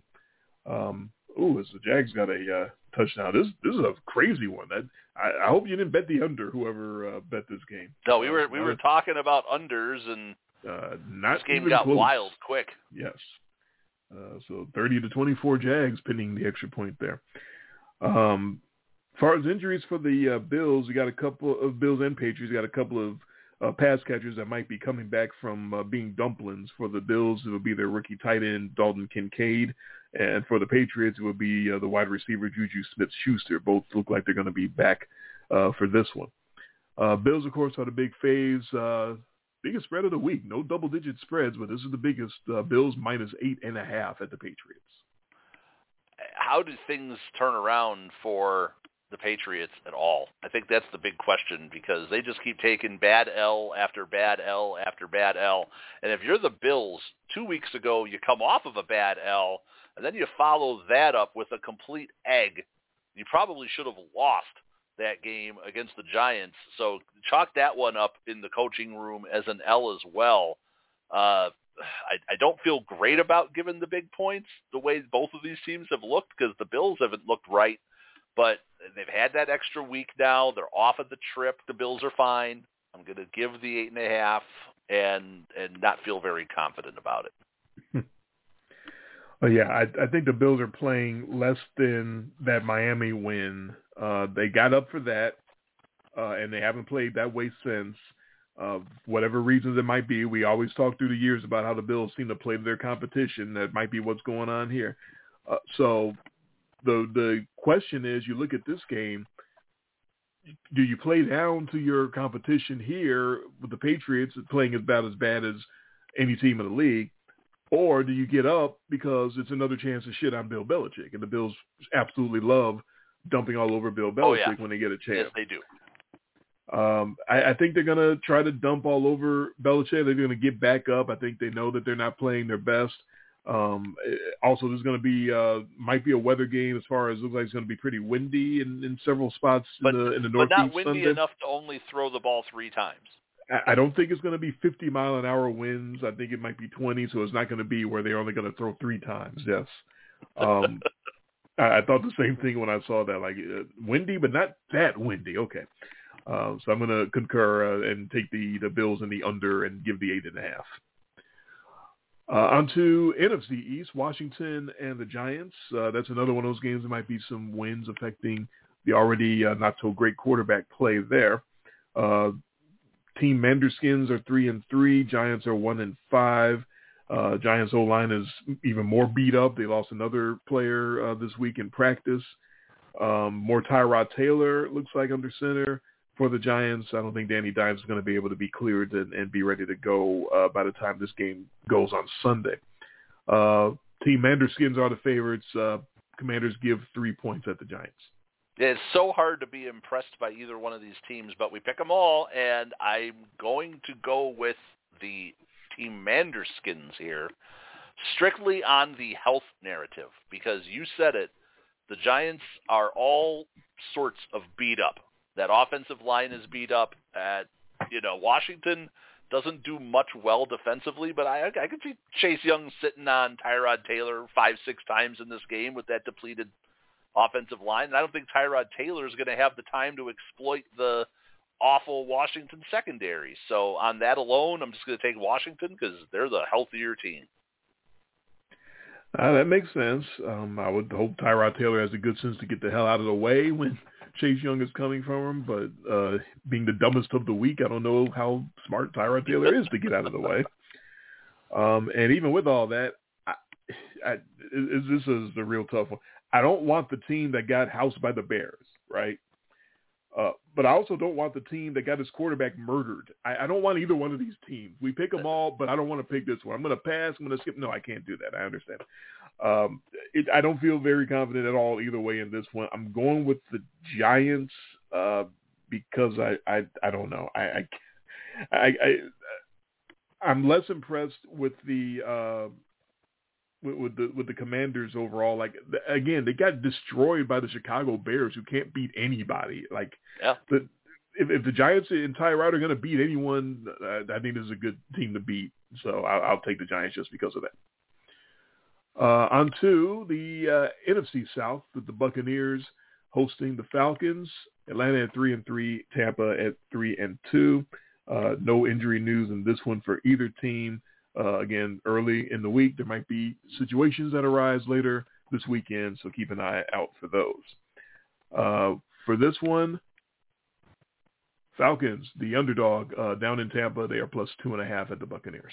Yeah, we don't get a 3-point spread on this one, so we get the Bucs coming off of a really tough game where they were moving the ball, but they just could not convert a third down to save their lives in that game. Was at Detroit. And then you had Atlanta, who doubles up the Washington's offensively, and you have Desmond Ridder throw 3 picks. So, okay, Falcons can't win on the road. Haven't won a game on the road since October of last season. So that home narrative that's so great for Desmond Ridder don't look so good on the road side. So I think the Bucs bounce back. I think you get that Mayfield to Evans connection going again. Definitely a step down in class for the Bucs coming off of the Lions going home to face the Falcons. I'm taking the Bucs and locking it up. Wow. Okay. I understand Ridder was not making very good decisions out there, but the offense isn't moribund. Like he's actually sort of coming around as far as making plays. Like at least it's not 3 yards in a cloud of dust. I know that's what Arthur Smith would prefer, but it looked like at least he's trying to open up and make use of those big ass weapons he's got. And so that's I guess one way of looking at it is the more you trust him and let him open up the offense, the more he's giving it to the other team. That's obviously not good, but at least he's making plays. At least he's coming around when it comes to that. That expensive-ass Atlanta defense that you talked about before the season began, that they went out and spent all their free agent money on trying to upgrade, their D. If they're worth their money, they're going to have to come and shut down Baker Mayfield and the Buccaneers. And Atlanta, so far this year, talking about number 4 in pass defense, defensive yards per game, the Atlanta Falcons, they're number 4. They're looking like they can handle their end of things. I'm going to trust the kid, and I'm going to say the Falcons pull it out. So I'm going to crap on your lock. I didn't expect you to lock that up. This is a week I struggled to find a lock. Yeah, I understand. It wasn't. There's a couple I would have went for, but I'm sort of going off the grid on mine as well. So you'll see when that comes up. So we're both going a little different. Detroit and Baltimore figures to be one of the games of the week. The Lions are 5-1. The Ravens are 4-2. That's another game. There might be some wins involved up east. Detroit got running back issues. David Montgomery was performing very well for them, and he went down with a rib injury. Looks like Jahmyr Gibbs may be back to take up that slack, coming back from his hamstring. Again, not sure what he's going to do. Probably tomorrow's practice will tell you his status for the game on Sunday. But they got some other possibilities. Craig Reynolds making plays. So the Lions just kind of finding guys at this point to fill in and do what they got to do. In this one, the Lions are the road cop-out underdogs. They are +3 at Baltimore. The Lions have just found so many ways to impress every week, right? I mean, you can't go narrative enough with these guys for all the things that they're doing. And I'm still going against them on this one. I am taking the Ravens, and this feels like a Ravens kind of spot. It's going to be another possibly windy spot. This is an outdoor team going on the road, playing outside against a much better team. They played the Bucs last week, but this is a much better team that they're going to face this week. Feels like the kind of game like Lamar might have one of those games. He's going to need it. He's going to be able to have to run around. He's going to have to make plays and have to avoid Aiden Hutchinson. And I think, and the Ravens, they are exceptionally well coached. We talk about that all the time. This just feels like a spot for the Lions as that sort of up-and-coming team. This is a good spot for them to go on the road and learn some lessons, and I think that's what's going to happen here. Okay. I looked at this as Harbaugh versus Campbell is a absolute mental mismatch. Like, you talk about two guys on the complete opposite ends of the spectrum, John Harbaugh versus Dan Campbell. And yet, Detroit plays so hard for their coach. There's no denying that. There's no way you can deny that the Lions get up for their coach and play for their coach, and they bite the kneecaps and they bite the ankles and they do all the things that Dan Campbell said they were going to do from the moment that he took that job. So it's a tough pick. It's a very tough pick because I got Baltimore by 3. I'm just going to be honest. I think Baltimore's going to win by 3, so this obviously is very pushy for me. Got to pick one or the other. It might come down to the Ravens having to defend a Ben Johnson trick play. He's going to pull out something, that they're going to pull out something crazy. But with the wind, it might not work the way that they want it to work. So I'm sort of talking my way into figuring which way I'm going to go into that. Can Lamar hang with Goff in the shootout? So I guess that's how I see it. If this was in a much better weather-wise situation in a dome on turf and all that, I think I would probably go with the Lions. But in this situation with possibly some elements involved outdoor, like you said, I'm going to concur and take the Ravens. But it feels very, very pushy. Smells very pushy to me. All right. Well, it looks like you got your first win of the week because the Jags with the goal line stand at the end here. Praise be to Foster Moreau for dropping an easy touchdown. Wide open. Yeah. So I will take it. It's yet another. Who is that? Moreau with his head in his hands. I mean, yeah, you just. But again, these are the difference between W's and L's. Right? Well, man. Yeah. That play had no chance. You got to throw something. You got to go to the middle of the field. You got to stop with these fade routes. You guys can't just throw fades over and over and over again and expect good things to happen there. Where's Alvin Kamara? Where's the wheel? Right, that's just terrible play calling. You're talking about the fourth down one. I'm talking about first, second, third, and fourth down. Obviously, the third down one should have been a touchdown, but all four of the plays they ran looked identical. Well, yeah, but it worked. One of them should have been a touchdown. No, one of them should have been a touchdown. But yeah, he should feel bad. He dropped the game tying touchdown. Yeah, it's hitting him hard. He knows it. He had it right there in his hands, and he dropped it. So poor kid. But it was a perfectly thrown ball right in his hands. I guess it hit him in the worst possible spot. Yeah, it happens. So I will take it. Once again, complete luck on my side, but I will take it. All right, we're moving on to late afternoon action for Week 7. Pittsburgh Steelers, Los Angeles Rams. Wait, Steelers. So did you agree with me on that one? You talked about it for so long. Did you take the Ravens? Oh, okay. Yeah, I talked myself into it. Okay. Going around in circles, but yeah. But it smells very pushy. Steelers and Rams. Steelers are 3-2 coming off the bye. Rams are 3-3. For the Steelers, they should get their tight end Pat Freiermuth back from his hammy coming off the bye. And they also should get Deontay Johnson, the receiver, back as well, but that's not a complete slam dunk. He looks like he's trending towards coming back. But T.J. Watt isn't practicing, so that's definitely something to keep an eye on. As for the Rams, Kyron Williams have been doing good work at running back for them, but he goes down with an ankle injury, so they will not have him in their running back core.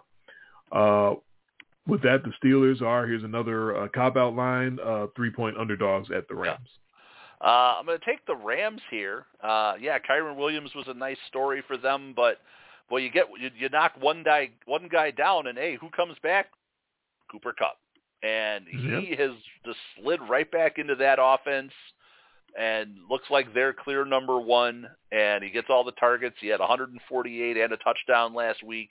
They completely overmatched and overclassed Arizona. Pittsburgh on the road in this spot. I mean, I know the Rams at home is not a big home field advantage, but they can still get after it a little bit on defense. I mean, Aaron Donald, some of those guys a little long in the tooth, but they can still do it. And Matthew Stafford getting Cooper Kupp back just to add him to that mix. And we get to see is Zach Evans the guy, or Ronnie Rivers, or who's going to be the guy to run the ball for the Rams. But I'm still going to take them here at home. I just don't trust the Steelers right now. Not in this spot for sure.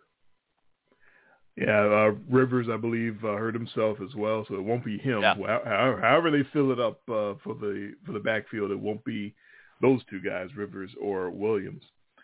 But this one, I said I was going a little off kilter with my lock as well. Pittsburgh, I think they might even take this game if they were to be able to cover Cooper Kupp and Puka Nacua. It would be much easier to do if they could pass rush Matthew Stafford. T.J. Watt's not practicing. That doesn't sound good. It sounds like they might not have him for this game. That makes all the difference to me. And with the way the Steelers' offense is looking or not looking, like it almost seems too simple, too easy to be true. Like there's no way I see the Rams not out-throwing the Steelers, right? There's no way that Matthew Stafford is getting out-thrown by Kenny Smallhands. And we also know there's no way the Steelers can run the football. They're 28th in the league in rushing. So, like, what are we looking at? They're not going to be able to out-throw them. They can't outrun them. Whoever these guys are running for the Rams, I think, are still going to outrun the Steelers because the Steelers can't run the football. So that's why I just feel like I don't see a way. And this is exactly the type of game that Mike Tomlin wins because I don't see how they could possibly win this game, and they're going to do it anyway, and yet I'm still locking against them, and I'm still taking the Rams. I was about to say, you talked yourself into taking the Steelers, but you locked up the Rams. Pretty much, yes. Way to take both sides of that one. Thank you. I'm very good at that. We'll move on from there. NFC West action, the Arizona Cardinals and the Seattle Seahawks. Cards are 1-5. Seahawks are 3-2. Cards are 0-3 on the road and not looking like they're going to turn that around necessarily, but we'll see. And the Seahawks only 1-1 at home. In this one, no injury news either side that I could see. Cards are the big underdogs here. They are plus 7.5 at Seattle. Well, the hook always scares you on a line this large. I'm still going to take the Seahawks and give the points. You might be onto something here about the fade of the Arizona Cardinals. They tried. They still tried. They always try. They tried against the Rams, but the effort is not producing the results. And you've got the Seahawks now coming back home for some home cooking after, playing a really tough game. Probably deserved to win that game in Cincinnati, but didn't. And now they get to come home and, get right spot. And I think the Seahawks are going to be able to take care of business here. I'm going to give the 7.5. I hate this hook, but I'm still going to do it. I completely understand the smash spot situation, the get right spot for the Seahawks. The reason I'm taking the hook and the Cardinals is because I'm afraid of Josh Dobbs giving one more big-time try-hard Herculean effort now that Kyler Murray is about to come back. Kyler Murray's injury window has been opened to come back from his ACL. So that's the only reason I'm going with that. I think Josh Dobbs is going to get one more big effort to show what he's made of before they bring Kyler back and probably cut Josh Dobbs loose and put him on the open market or something. I like your narrative play here. Yeah, that's my narrative play for the week. Packers take on the Broncos. Green Bay coming off their bye at 2-3. Denver at 1-5, continuing to be the laughingstock of the league. Running back Aaron Jones for Green Bay is looking at Denver in the way that they defended the run against Miami, and he is trying like hell to get back from his hamstring injury. So look out for Aaron Jones to be activated for this game against Denver. Every running back should be trying to get healthy when you get to take on the Denver Broncos. Pack and Jordan Love are actually the favorites. That's how bad the Broncos are. Pack are -1 in Denver. Well, you called the key player of the game, Aaron Jones. So I for a Thursday night going into Sunday, this is my one and only contingency play of the week. Oh, I'm taking the Packers if Aaron Jones plays. All right. Because that offense has looked completely different and mostly inept with A.J. Dillon running the ball back there, and nothing's opening up for them, and that's not allowing Jordan Love to find his receivers and move the football.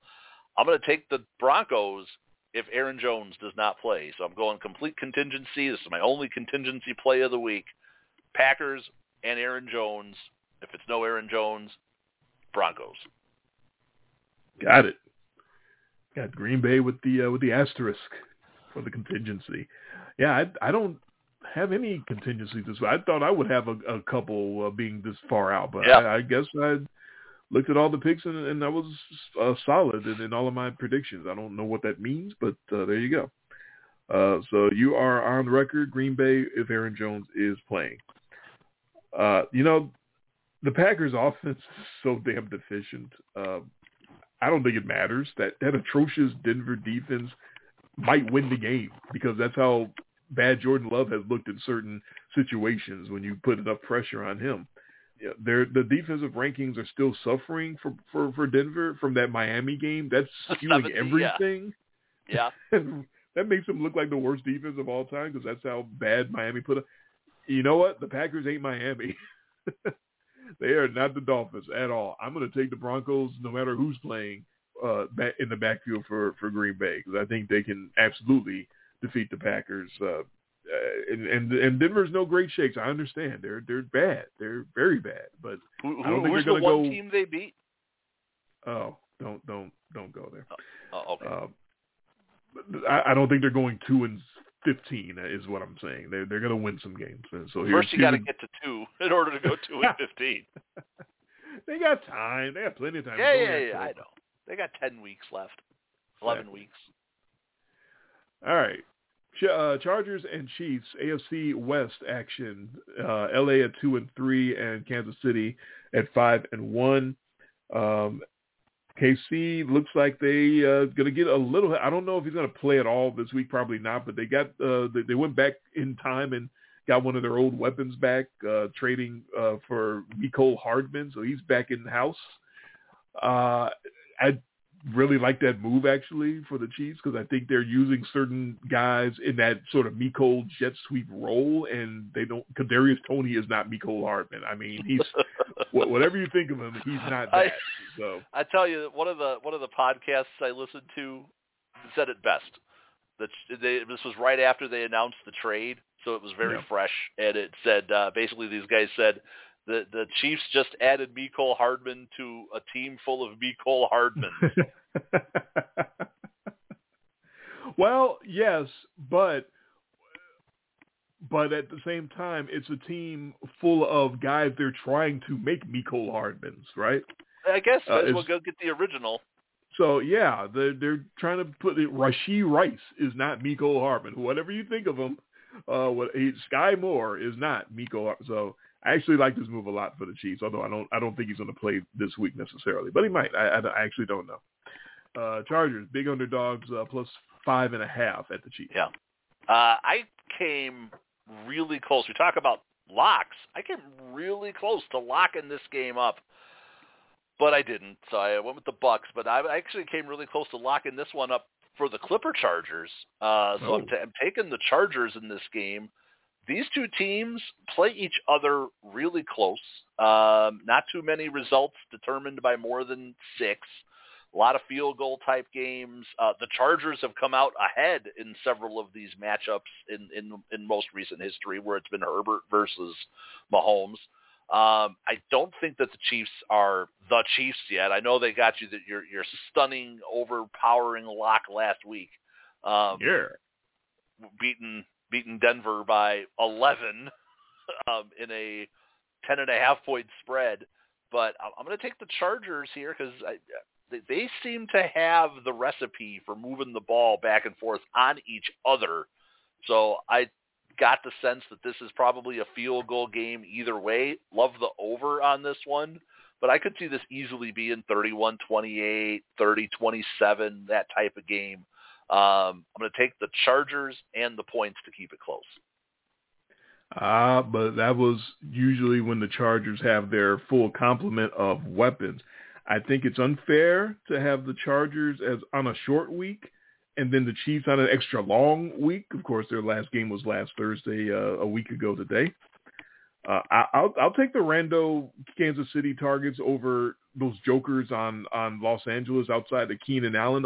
Although Mike Williams went down with injury, all those other dudes running around with Keenan Allen really are just dudes. Like Justin Herbert is trying like Josh hell. Palmer doesn't get you excited. Jared Everett's actually a real tight end.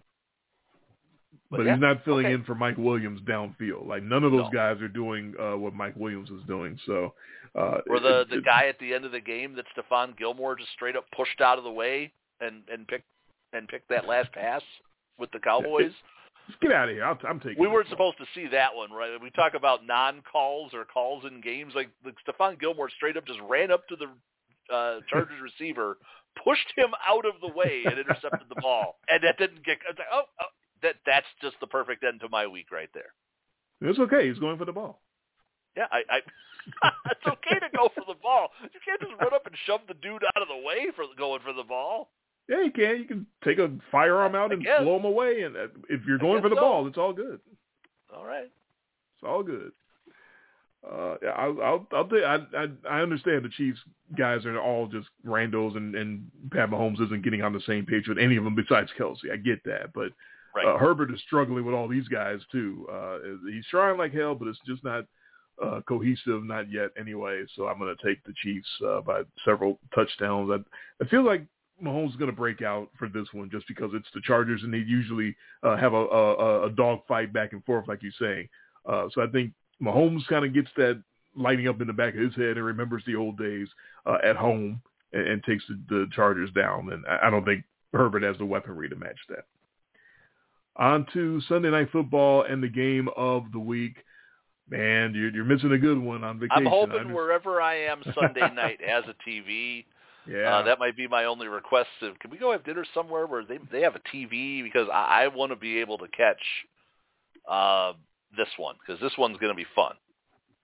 Miami Dolphins, Philadelphia Eagles, both teams 5-1, doing it in extremely different manners, but they're both very, very high on the top of their respective conferences, and it's going to be a good one. It's going to be definitely styles clash.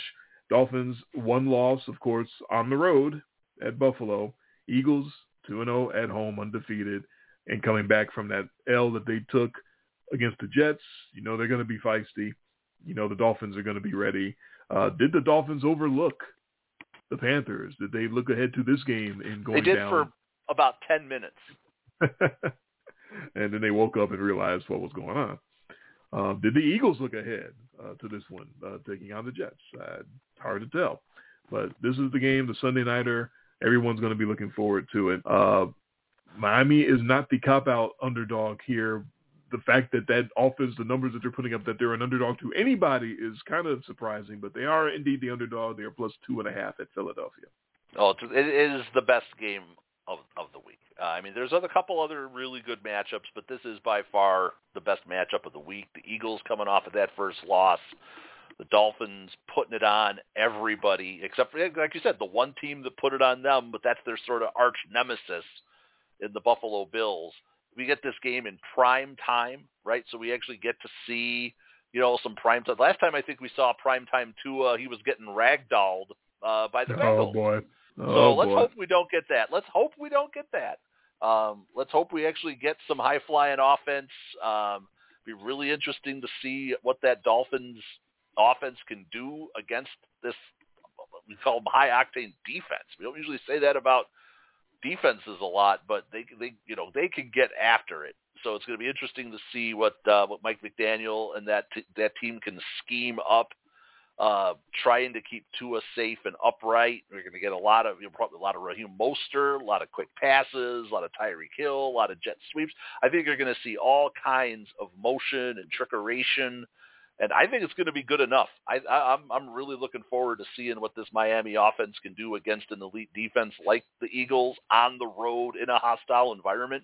This is going to go a long way towards informing people about how real or fake the Miami Dolphins are. Like, do they have legs, or are they just the team that can put up 70 on the also-rans? So I'm going to take Miami in this one to sneak out a very close victory at Philadelphia in a great game. Yeah, there's going to be a great test for that Miami offense that's setting records and most yardage and points and things of that nature through the first 4 games of a season, 5 games, 6 games, and Mike McDaniel and that dry wit of his. Oh, I love that quote of his. That was our goal. That was our whole goal, was to set records through the first 5 weeks of a season. Yeah, for yardage. Yeah, that's what we set out to do. No, I saw that. Well, I'm glad we finally referenced that quote. Yeah, he's a special one. That guy is. When I say special, I mean you can take that any way you want. Like, he might be on the autism spectrum, or so, I don't know, but he's special, and he's also brilliant, and he knows his football. But this is a very hungry, very talented Eagles defense. They can hunt versus the run and the pass, and this is what we were talking about these last couple of years with the Eagles defense, that the clear shortcoming and weakness was stopping the run, and they went out and got those dogs. They went down to Georgia and got those Bulldogs to shore up things on the defensive front, and they are now full. They are complete. They can stop you in the air and on the ground. That is now the number 2 run defense in all of football, the Philadelphia Eagles, taking on clearly the number 1 running offense and passing in football in the Miami Dolphins. Is going to be a brawl. This is the type of game that you get up for as players, and both teams are going to bring their best effort for sure. It feels like Philly lays it to them, to me. Coming off the Jets upset, the home crowd, it's got to affect that Dolphins timing. This is what I'm talking about. When I think about how, record setting and all that is, the timing that they are having, the precision to pull off what they're doing in Miami on that offense, just to throw it off a little bit would do wonders. Like, you can't keep up. If you don't throw it off, you're going to keep up giving 6.5 yards per run, which is what the Dolphins are averaging right now, which is completely ridiculous. And then 9.7 yards per throw, which is what they're averaging, which is also completely ridiculous. Like, you have to do something to disrupt that, or else they're going to completely steamroll you, right? And I think this is the type of scenario where it gets upset in this environment, prime time, with this crowd, not just any crowd. It's a Philadelphia crowd, for fuck's sake. It's Philadelphia. You know they're going to be rabid. They're going to be drunk from the morning all the way up to the start of the game. And that defense is a combination of that environment, that crowd, and that particular defense, which is, one of the best in the league. So that's why I'm going with Philly, and also, like I said, throw in the motivation for losing their perfect record last week. I think they're going to be focused. If there was any chance that they weren't going to be focused coming into this game, I think that's going to get them focused. And that defense is going to throw off the timing just enough. You don't have to throw it off a whole lot, but the way they're running like a fucking foreign watch, like it is just perfect the way they're doing everything in Miami, and just throw it off just a little. You don't have to slam Tua down. I'm not calling for him to throw up gang signs and get ragdolled around, but I think they're just going to disrupt it just enough for the Eagles to come and take the victory. But either way, it's going to be a great, great game. I hope you are able to get a seat somewhere and get to watch that one, because it's going to be good. Yeah, and I think that would be distressing for the Dolphins, who want to really they want to look at themselves as like legit contenders, that their two toughest matchups, if they get rolled in both of those, that can hit the psyche a little bit. Because then at that point, it does go to what Mike McDaniel said about, when he sarcastically talks about how their goal was to break, yardage records through the first 5 weeks. What he's really saying is, no, we have loftier goals than that. We want to be, elite. We want to go to the Super Bowl. That's what we set out to do. You lose, you get rolled by the Bills, and you go get rolled by the Eagles. People are going to not think too much of you, even after you put 70 up on the Broncos. Right. Now they know I don't expect them to get rolled by 20 points like they did in Buffalo. I definitely don't expect that. But I do think they're going to come out on the short side. The Eagles are going to be too motivated. But it's going to be a fight. They're going to give Philly all they can handle for sure. Got plenty of time for our Monday night pick. We had the short schedule, and we had a small slate this week. So the small schedule, and got through our awards for week 6 pretty quickly. So in a very rare time of looking at the clock and not having to worry about time constraints, we can stretch out and take our time for however long we want for the 49ers and the Vikings, and we probably won't take very much time on this game, as it turns out. The Niners are 5-1 and also coming off of their first loss of the year last week, and the Vikings are 2-4 and 0-3 at home this season. Question marks for injury situation is we just don't know. Deebo Samuel and Christian McCaffrey both not practicing so far this week, but it's early in the week. There's a Monday night game, and this is Thursday night we're doing the show. There's 4 days between now and the game. That's plenty of time for one or both of these two guys to make the practice field and feel like they're good enough to play. And even further than that, these two are of that caliber that they might not even practice, but they might get out there Monday and walk around and say, yeah, I feel good. I can go. And you're going to put them out there because you want to play Deebo Samuel and Christian McCaffrey if you have them at your disposal. So we're going to pick the game anyway with those 2 question marks out there, but they are definitely big question marks for the Niners. Despite that, at the moment, they are big favorites, -6.5 at Minnesota. -6.5. Let's see. They lost their first game, and their bounce back spot is to go and play primetime Kirk Cousins. Oh no! Oh yeah, I'm taking the Niners. I mean, this isn't the splash bounce back spot of bounce back spots. Yes, Deebo might not be upright, and McCaffrey might not be right, but this Niners defense is still going to get after that Vikings offense. No Justin Jefferson. They can't run the ball to save their lives.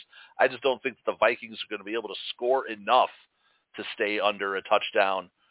They might not need a ton of points, the Niners, to cover 7 in this game. So I'm going to take the Niners, give the 6.5, and let's just enjoy the crap fest that is primetime Kirk Cousins.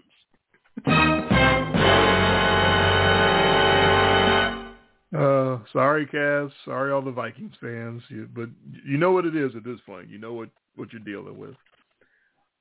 Yeah, I'm going to concur. It's a much lesser defense for the Niners to face than what they had to face in Cleveland.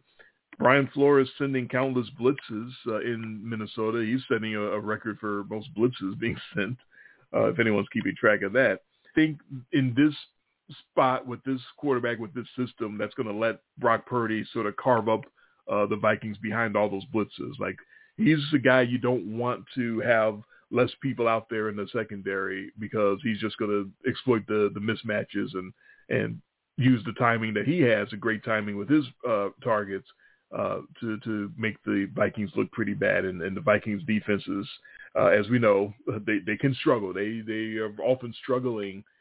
So I think similar to the Eagles, I think Kyle Shanahan and Brock Purdy used this as a spot to bounce back from their first loss and sort of reestablish who they are. So I will concur and take the 49ers. Yeah, and Brock Purdy, did the right thing after that game, because they had receivers out there who don't usually play. And there were some drops and there were some missed opportunities, and he backed up his guys, and he didn't throw them under the bus. Didn't say that they needed to be better. No, he said that I need to be better. I need to be a better leader. Even though Brock Purdy, by the way, did everything that he needed to do in a tough spot to win the game, still manned up and took credit or blame, in this case, for the loss. It showed a lot. Yes, it put it on me, absolutely. Well, he can't say what the truth is. The truth is, if my organization would have just kept Robbie Gould, we'd have won this fucking game. He can't say that. So I understand. So that's it. That's our because Moody missed 2 in that game. Yeah. And the game winner right there, 41 yards. You just don't see kickers missing 41-yarders these days. Kickers are better than ever, man. They're lining up from 55 absolutely. and going right down the middle, like no problem. So, yeah. No, I actually don't mind the abridged runtime tonight, because unlike most of the time, like with Saturday night, I still have to work tomorrow and start driving. So. Oh wow. Because I'm working in the kids are in school tomorrow, so we're not leaving for the start of our trip until after the kids get home from school. So we're all packed. I've just got minimal last second stuff to pack up. We've got stuff in the car already. All the clothes are packed, so we're pretty much ready to go. So kids are going to get home from school tomorrow at 3:30, and then we're gone. But before that, I'm still going to work tomorrow, so I still get to be up at 6 and do all that fun stuff. So I actually don't mind that we had a little snappy show here tonight. But we disagreed a lot for a short week. Yeah, we did. Let's see exactly how many we disagreed. 8?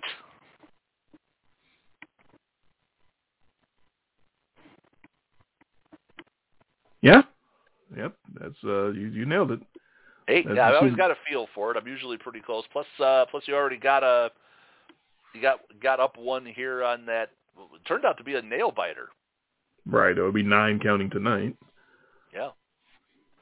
It turned out to be a really close matchup, even though still looks like a touchdown game, but it ended up being close with the Saints having goal to go there and getting held out of the end zone. Yeah, I thought the Jags were going to run away with it. They were up several scores. Then I looked up and wait a minute, that score is shrinking. Saints defense started clamping down. Doesn't help that there was a pick 6 in there it was right there for the Saints. Yeah, they had their chances. And again, Foster Moreau in the end zone had his chance. That should have been a tie game. And you could see he was feeling it. So we obviously don't have the pictures to back up the words, but folks, if you didn't get to see it, Poor Foster Moreau was looking like sad Chargers lady there at the end of the game. He took it very hard, yes. See, now you're bringing her up. See, she didn't ask for more attention. As he should have, because that was the game-tying touchdown. Yes. So, he knew it. He blew it, and he knew it. So no need to pile on more on that.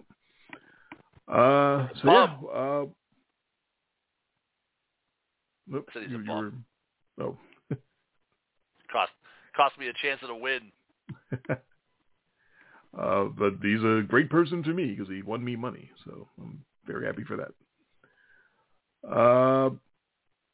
Do you have any thoughts on the baseball playoffs going on? It's been no, not really. Hey, your Phillies are looking good because that was, I believe, your. Yeah. But does it at this point though? I mean, all of these top teams just get wiped out completely. All of them. And for anybody who wants to talk about the Cubs, it was a great year. You missed out on the playoffs by one game after you collapsed over the last 2 weeks of the season, and right now is evidence of why that's so important. You could have been the Arizona Diamondbacks in the NLCS right now. Exactly. So Arizona with the win today makes that a 2-1 series. You got the Astros and the Rangers knotted up at 2s. So pretty wild, but it feels cheap that all the best teams aren't there. Like the teams that you spent 5 months watching be the best in baseball, none of them are there. 6 months. None of them are there. And so it feels like whoever ends up getting the title this year, you just be kind of like, they won the title. Right. Yeah, it's a little sad to look at it that way, but yeah, it's hard to, especially those of us long time baseball fans who remember how hard it was to get in the playoffs when it was only the division champions. So it really was the best versus the best back then. So you didn't really have fluke champions. Now you got all these teams that are, getting in as wild cards and 1-game wild cards back when they had that and knocking out the best teams. That was the worst when it was, you dominate for 162 games, then you get knocked out in one game. So at least they had 3 games, but it doesn't feel much better when you're looking at the Atlanta Braves and all the records they set and just down in 3 games, just get out.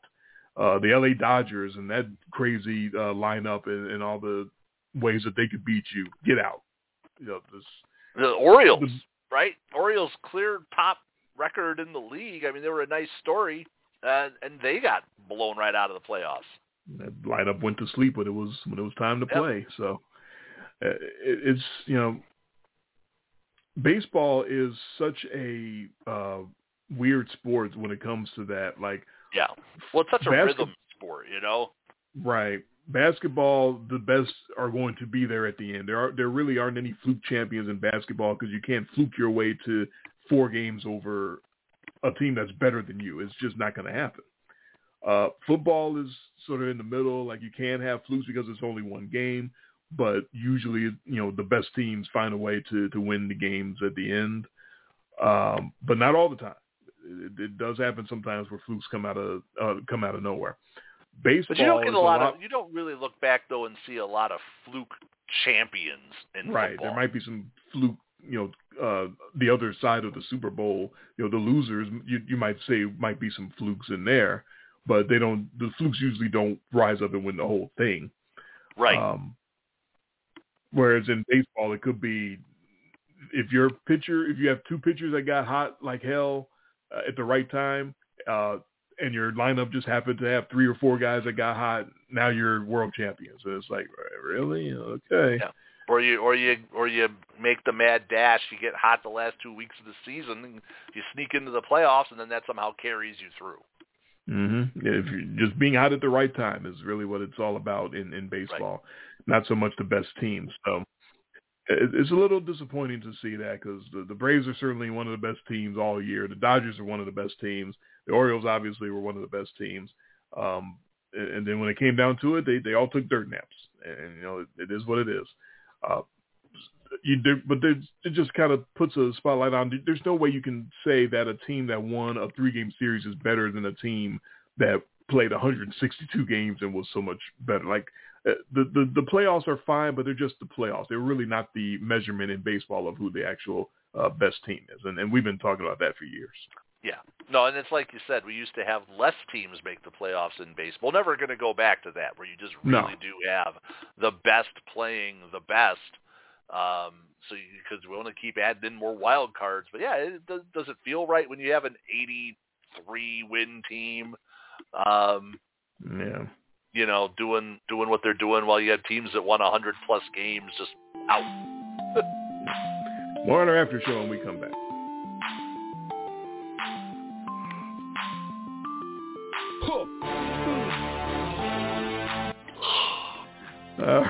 Into our VIP after show program where you get the iTunes download and get that extra after show footage of Jay yawning into the microphone.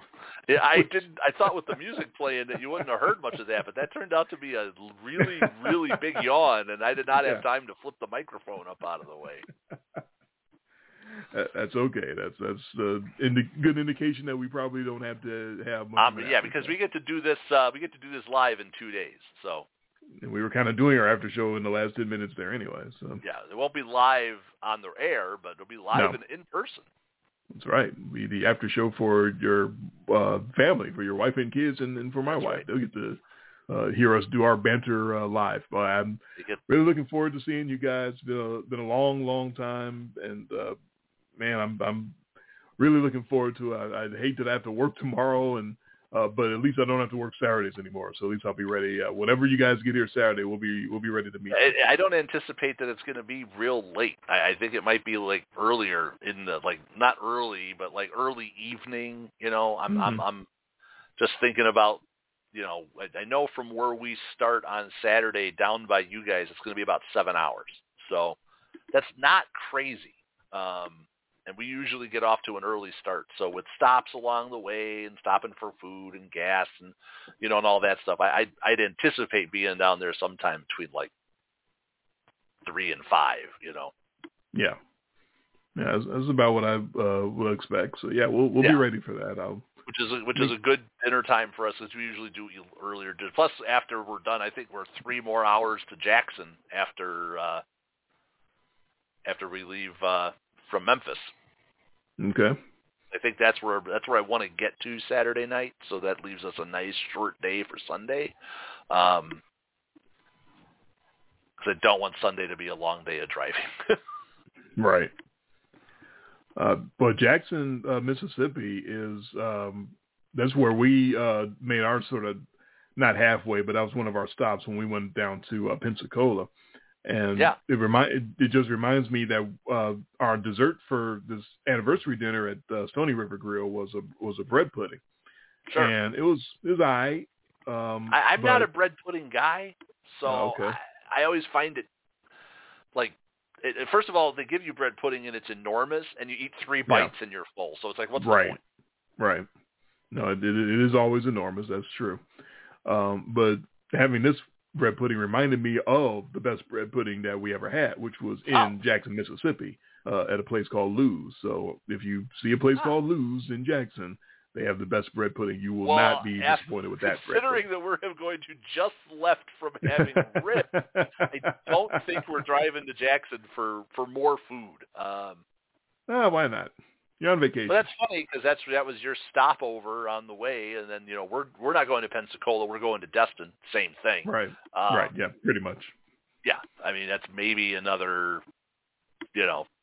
hour difference, but maybe not even. Pensacola and the Gulf Shore right there are pretty much one and the same, that whole area. So, we're kind of taking that route, because when I was looking at the map, that had the most highway driving associated with it. Yeah. Because it was always, it was either we'd go over to Tupelo and then down to Mobile, but there's a lot of 2-lane highway going that way, and I just don't want to do that. So, it's mileage-wise a little longer to go to Jackson and then over to Mobile, but it's all highway. And that's right. That's what I prefer. Okay. So that's what we're going to do. And then I figured it'd be easier to get a hotel room around Jackson because it's a city. It's an actual city. I've never been to Jackson, Mississippi, at least in my adulthood. I mean, maybe because I have family, a lot of my family in Mississippi and Tennessee. So they're all around some of that area. But if I've ever been to Jackson, it's not with any recollection. Right. So crazy how sort of small the world is. That both of us, lifelong Chicagoans, at least before we grew up into adulthood and moved out to different places, and yet both have family in the southern climes, and my grandmother and her family are from Mississippi. So so we're both got southern roots, but then we both wind up being born in Chicago, and then we connect in school and then wind up lifelong friends, and then it's just weird how life works sometimes. We don't get too crazy talking about that type of stuff, but we definitely keep it sports on this show, pretty much 98%. But every now and then it's interesting to just kind of reflect and think about this crazy thing called life. There's so many different directions it can go, and we're both in our paths in our different directions, and now we're going to get to connect and meet up and have our families spend a little bit of time together, and it's going to be great. And then I get to go see my family in Chicago for Thanksgiving. So we're getting to that time of year where it's sort of time to reflect and look around and take things in and slow down a little bit, and I guess be a little appreciative and grateful for where you are, wherever that might be. Yeah, it was so odd when I helped to move you down to Memphis, and how familiar that road and drive was for me because I'd done it so many times. Mm-hmm. You just happen to have family down there. Yeah, I had family that lived about 2 hours from Memphis, and then, like I said, a ton of family in all over, like north and north central and northeastern Mississippi. At least that's where they all started, and a whole bunch of them over the years ended up in the Chicago area or in Tennessee area where my grandparents lived. So yeah, we've got that southern connection. It's probably why I love southern food so much. There you go. That's why I'm sad that we're not spending the night in Memphis because we'd be up at Brother Juniper's on Sunday. But nope, that's not to be. Or Gus's, the best fried chicken I've ever had. There's that too. Some Gibson's donuts and all those places are still there, right? Absolutely. And Central Barbecue. Your wife turned us on to that place. Yep. Yeah, there's as you know, there's no shortage of barbecue down here in Memphis, but Corky's is our preferred. The best ribs in anybody who wants to fight me on that can fight me on that. But Memphis ribs, I'll take Memphis over St. Louis, over Kansas City, over Carolina. Memphis has the best ribs in the country, so come at me. There you go. Yeah. No, our Sunday morning will probably be Waffle House, the standby. Sure. If you're going south, you got to do Waffle House. Waffle House and Cracker Barrel. You can't go wrong. I mean, you really can't. And then you're on to... what you're going to get. You might see some great fights sure. at Waffle House, too. Don't go in there looking for that. No, that usually happens like 2:00 in the morning. Well, I think the last time I did a Waffle House was maybe 2 or 3 years ago, and that was 5 or 6 in the morning. Wait, there's a Waffle House right by your house. There is. I don't go. Waffle House more, man. Waffle House is the shit. I don't like ducking bullets while I'm eating. Not something. Yeah, that's what I'm saying. The last time I walked into a Waffle House, it wasn't the one around my house. It was one closer to my job. It was maybe a mile from my job. Sure. You got to be careful of which Waffle House you go to. I swear I walked in and it was like a pimp and like 3 of his hoes sitting right there, and I'm like, oh shit, okay. Well, at least it wasn't like the place that we went to with you guys in Tunica. Yeah, I forget the name of it. It was like red, white stripe, blue stripe or something. I don't want to call out the place, but we clearly walked in, and those people did not like that we were with the coloreds. Let's just say that. Like they'd never seen white people and black people dine together before. It was like, really? I mean, it felt like we transported back about 60 years. Yes, and it did feel just like that. It was very awkward. Me and my wife and I believe my daughter was in a she was. Her daughter was tiny. Car carrier. Yes. She was just like a month old. Yeah. And you guys, we all sat down and just the looks and I'm like, really? like, whoa. I mean, are there separate water fountains here? Or is there something I need to know about? That place was, It's Mississippi. That's all I can tell you. Well, parts of Tennessee aren't too much better, so No. The farther east you go, I talked about going out to the mountains well, don't be going to like Appalachia or anything like that. Well, it was around there. It was, okay. Sevierville. There's not too much better. That's touristy out over there. Sevierville, Gatlinburg, and all those areas. That's the nice part of Appalachia. If that was nice, I don't want to know the mean. Well, it had to be nice because we're still standing. So I guess you're right about that. Yeah, but nobody was playing banjos with you or nothing. I could have. It's what it sounded like. I could have swore I was hearing banjos in the background. No, just walking through the grocery store and some of the looks I was getting there, and I'm like, I understand I'm the only Negro in here, but really, come on.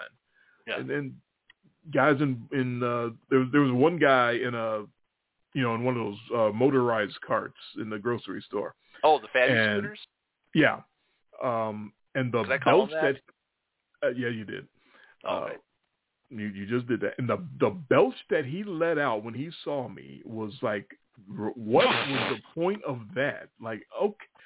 Basically, he was saying what he wanted to. He couldn't say the words he wanted to say to me, so he just opened his mouth and let out the biggest burp you've ever heard, like right in my face. And I'm like, okay, let me get the hell out of here before I hurt somebody, because this is ridiculous. Sevierville, huh? Not your favorite vacation destination. We're not going back there. If I have anything to say about it, we're never. It was a great cabin. It was very comfortable. I was going to say, because all my recollection ever of Sevierville was that's just the exit to get to Gatlinburg and the Smoky Mountains. That's your turnoff. Mm-hmm. We didn't stay there. We would stay actually in like Gatlinburg. Right. No, we rented somebody's cabin out there in Sevierville. It happened to be in Sevierville. Very close to Gatlinburg, obviously. But it was getting there was just the worst.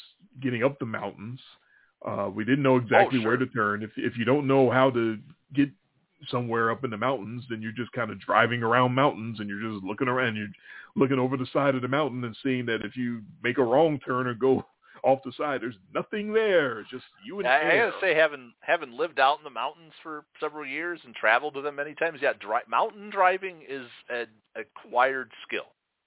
I still have nightmares. It was not fun, and I wasn't driving. My wife was driving. So she really had nightmares. I've had some white knuckle, oh sure, moments in the mountains where you're up on the side of a mountain and there's no guardrail, and you know that if somebody comes around a turn too tight, you're over. dead. There's nothing you can do. It's all over. You're rolling and rolling, and that's it. Sayonara. I remember being up in mountains in Colorado and way up there, like Independence Pass. You're up at like 14,000 feet, almost 12,000, 14,000 feet, and you're on this road that goes down to one lane, both directions. Yeah. And it's dirt. And all of a sudden, we're coming around a corner, and there's a giant, semi truck. Oh, wow. Coming around the corner at us. And we were on the valley side of the mountain, and this truck squeezed by us. And if we had 6 inches of space between us and death, I would have been, I was looking out the passenger window, and I did not see road when I looked just down. Air. Mm-hmm. Just death. I just saw death. And the truck made it by us, and we all went back to it and got our normal skin color back and went on our way. That's the old Tom and Jerry where you just turn completely white. Yeah. Yeah. So not a fan of that.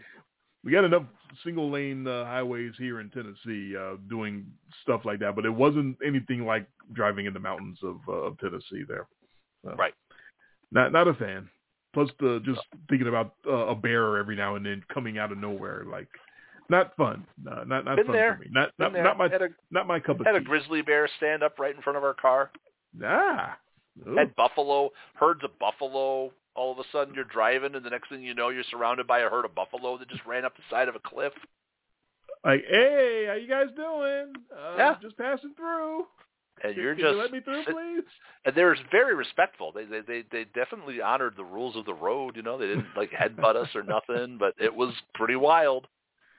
We got a herd of bison out here. We got a farm, Shelby Farm, that we live near. So we always say hi to the bison and honor the bison. And every now and then a deer wants to come out and jump in the middle of the road. So we get that every now and then. So, all right, I'm going to call it. Life.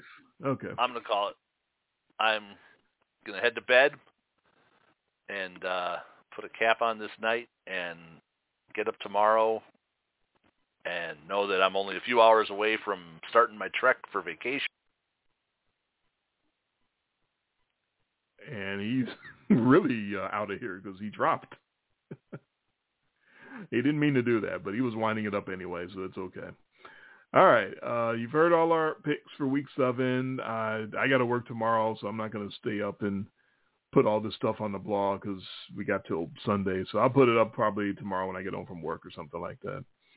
And then we will see you all and talk to you all next week for the Week 8s and recapping Week 7. But I don't know how much of a recap we're going to do since Jay's not going to be watching any football. As he just told you, he'll be on vacation.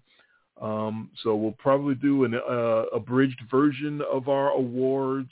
If he does any awards, we'll text and talk about that and figure out how we're going to do our Week 8 show. But it's not going to sound exactly like our normal football party. It'll definitely be abridged, and he's going to be he plans to be like at a hotel and do a short call in. So it's more likely to be an hour show, hour and a half somewhere in that vicinity. But we will definitely have Week 8 picks, or if things don't work out, he'll email me his picks and I'll do a solo show. We'll see how it all works out. But either way, we're done here for Week 7 and giving out our Week 6 awards. So hopefully you all enjoyed that. For Jay, who has dropped I Am Dre, this has been in much less detail the podcast. We, as always, thank you all for listening, and we really do hope you take some time and appreciate everything that you have, whatever it is you may have. Always be thankful and appreciative. And I'm thinking about that just because I get to see my best friend in a couple of days, who I haven't seen in person in a couple of years, and I haven't seen his kids since they were real little, 7 or 8 years. So definitely looking forward to all of that. Thank you all for listening, and we'll talk to you next week.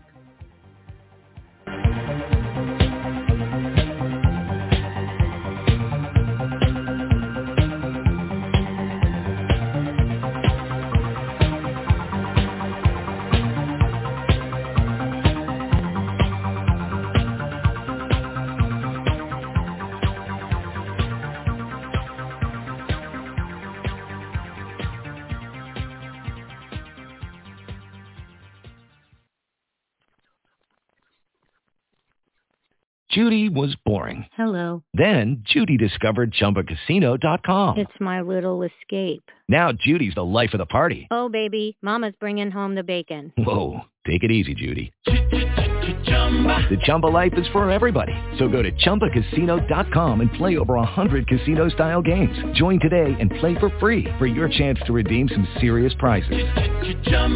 ChumbaCasino.com. No purchase necessary. Void where prohibited by law. 18+ terms and conditions apply. See website for details.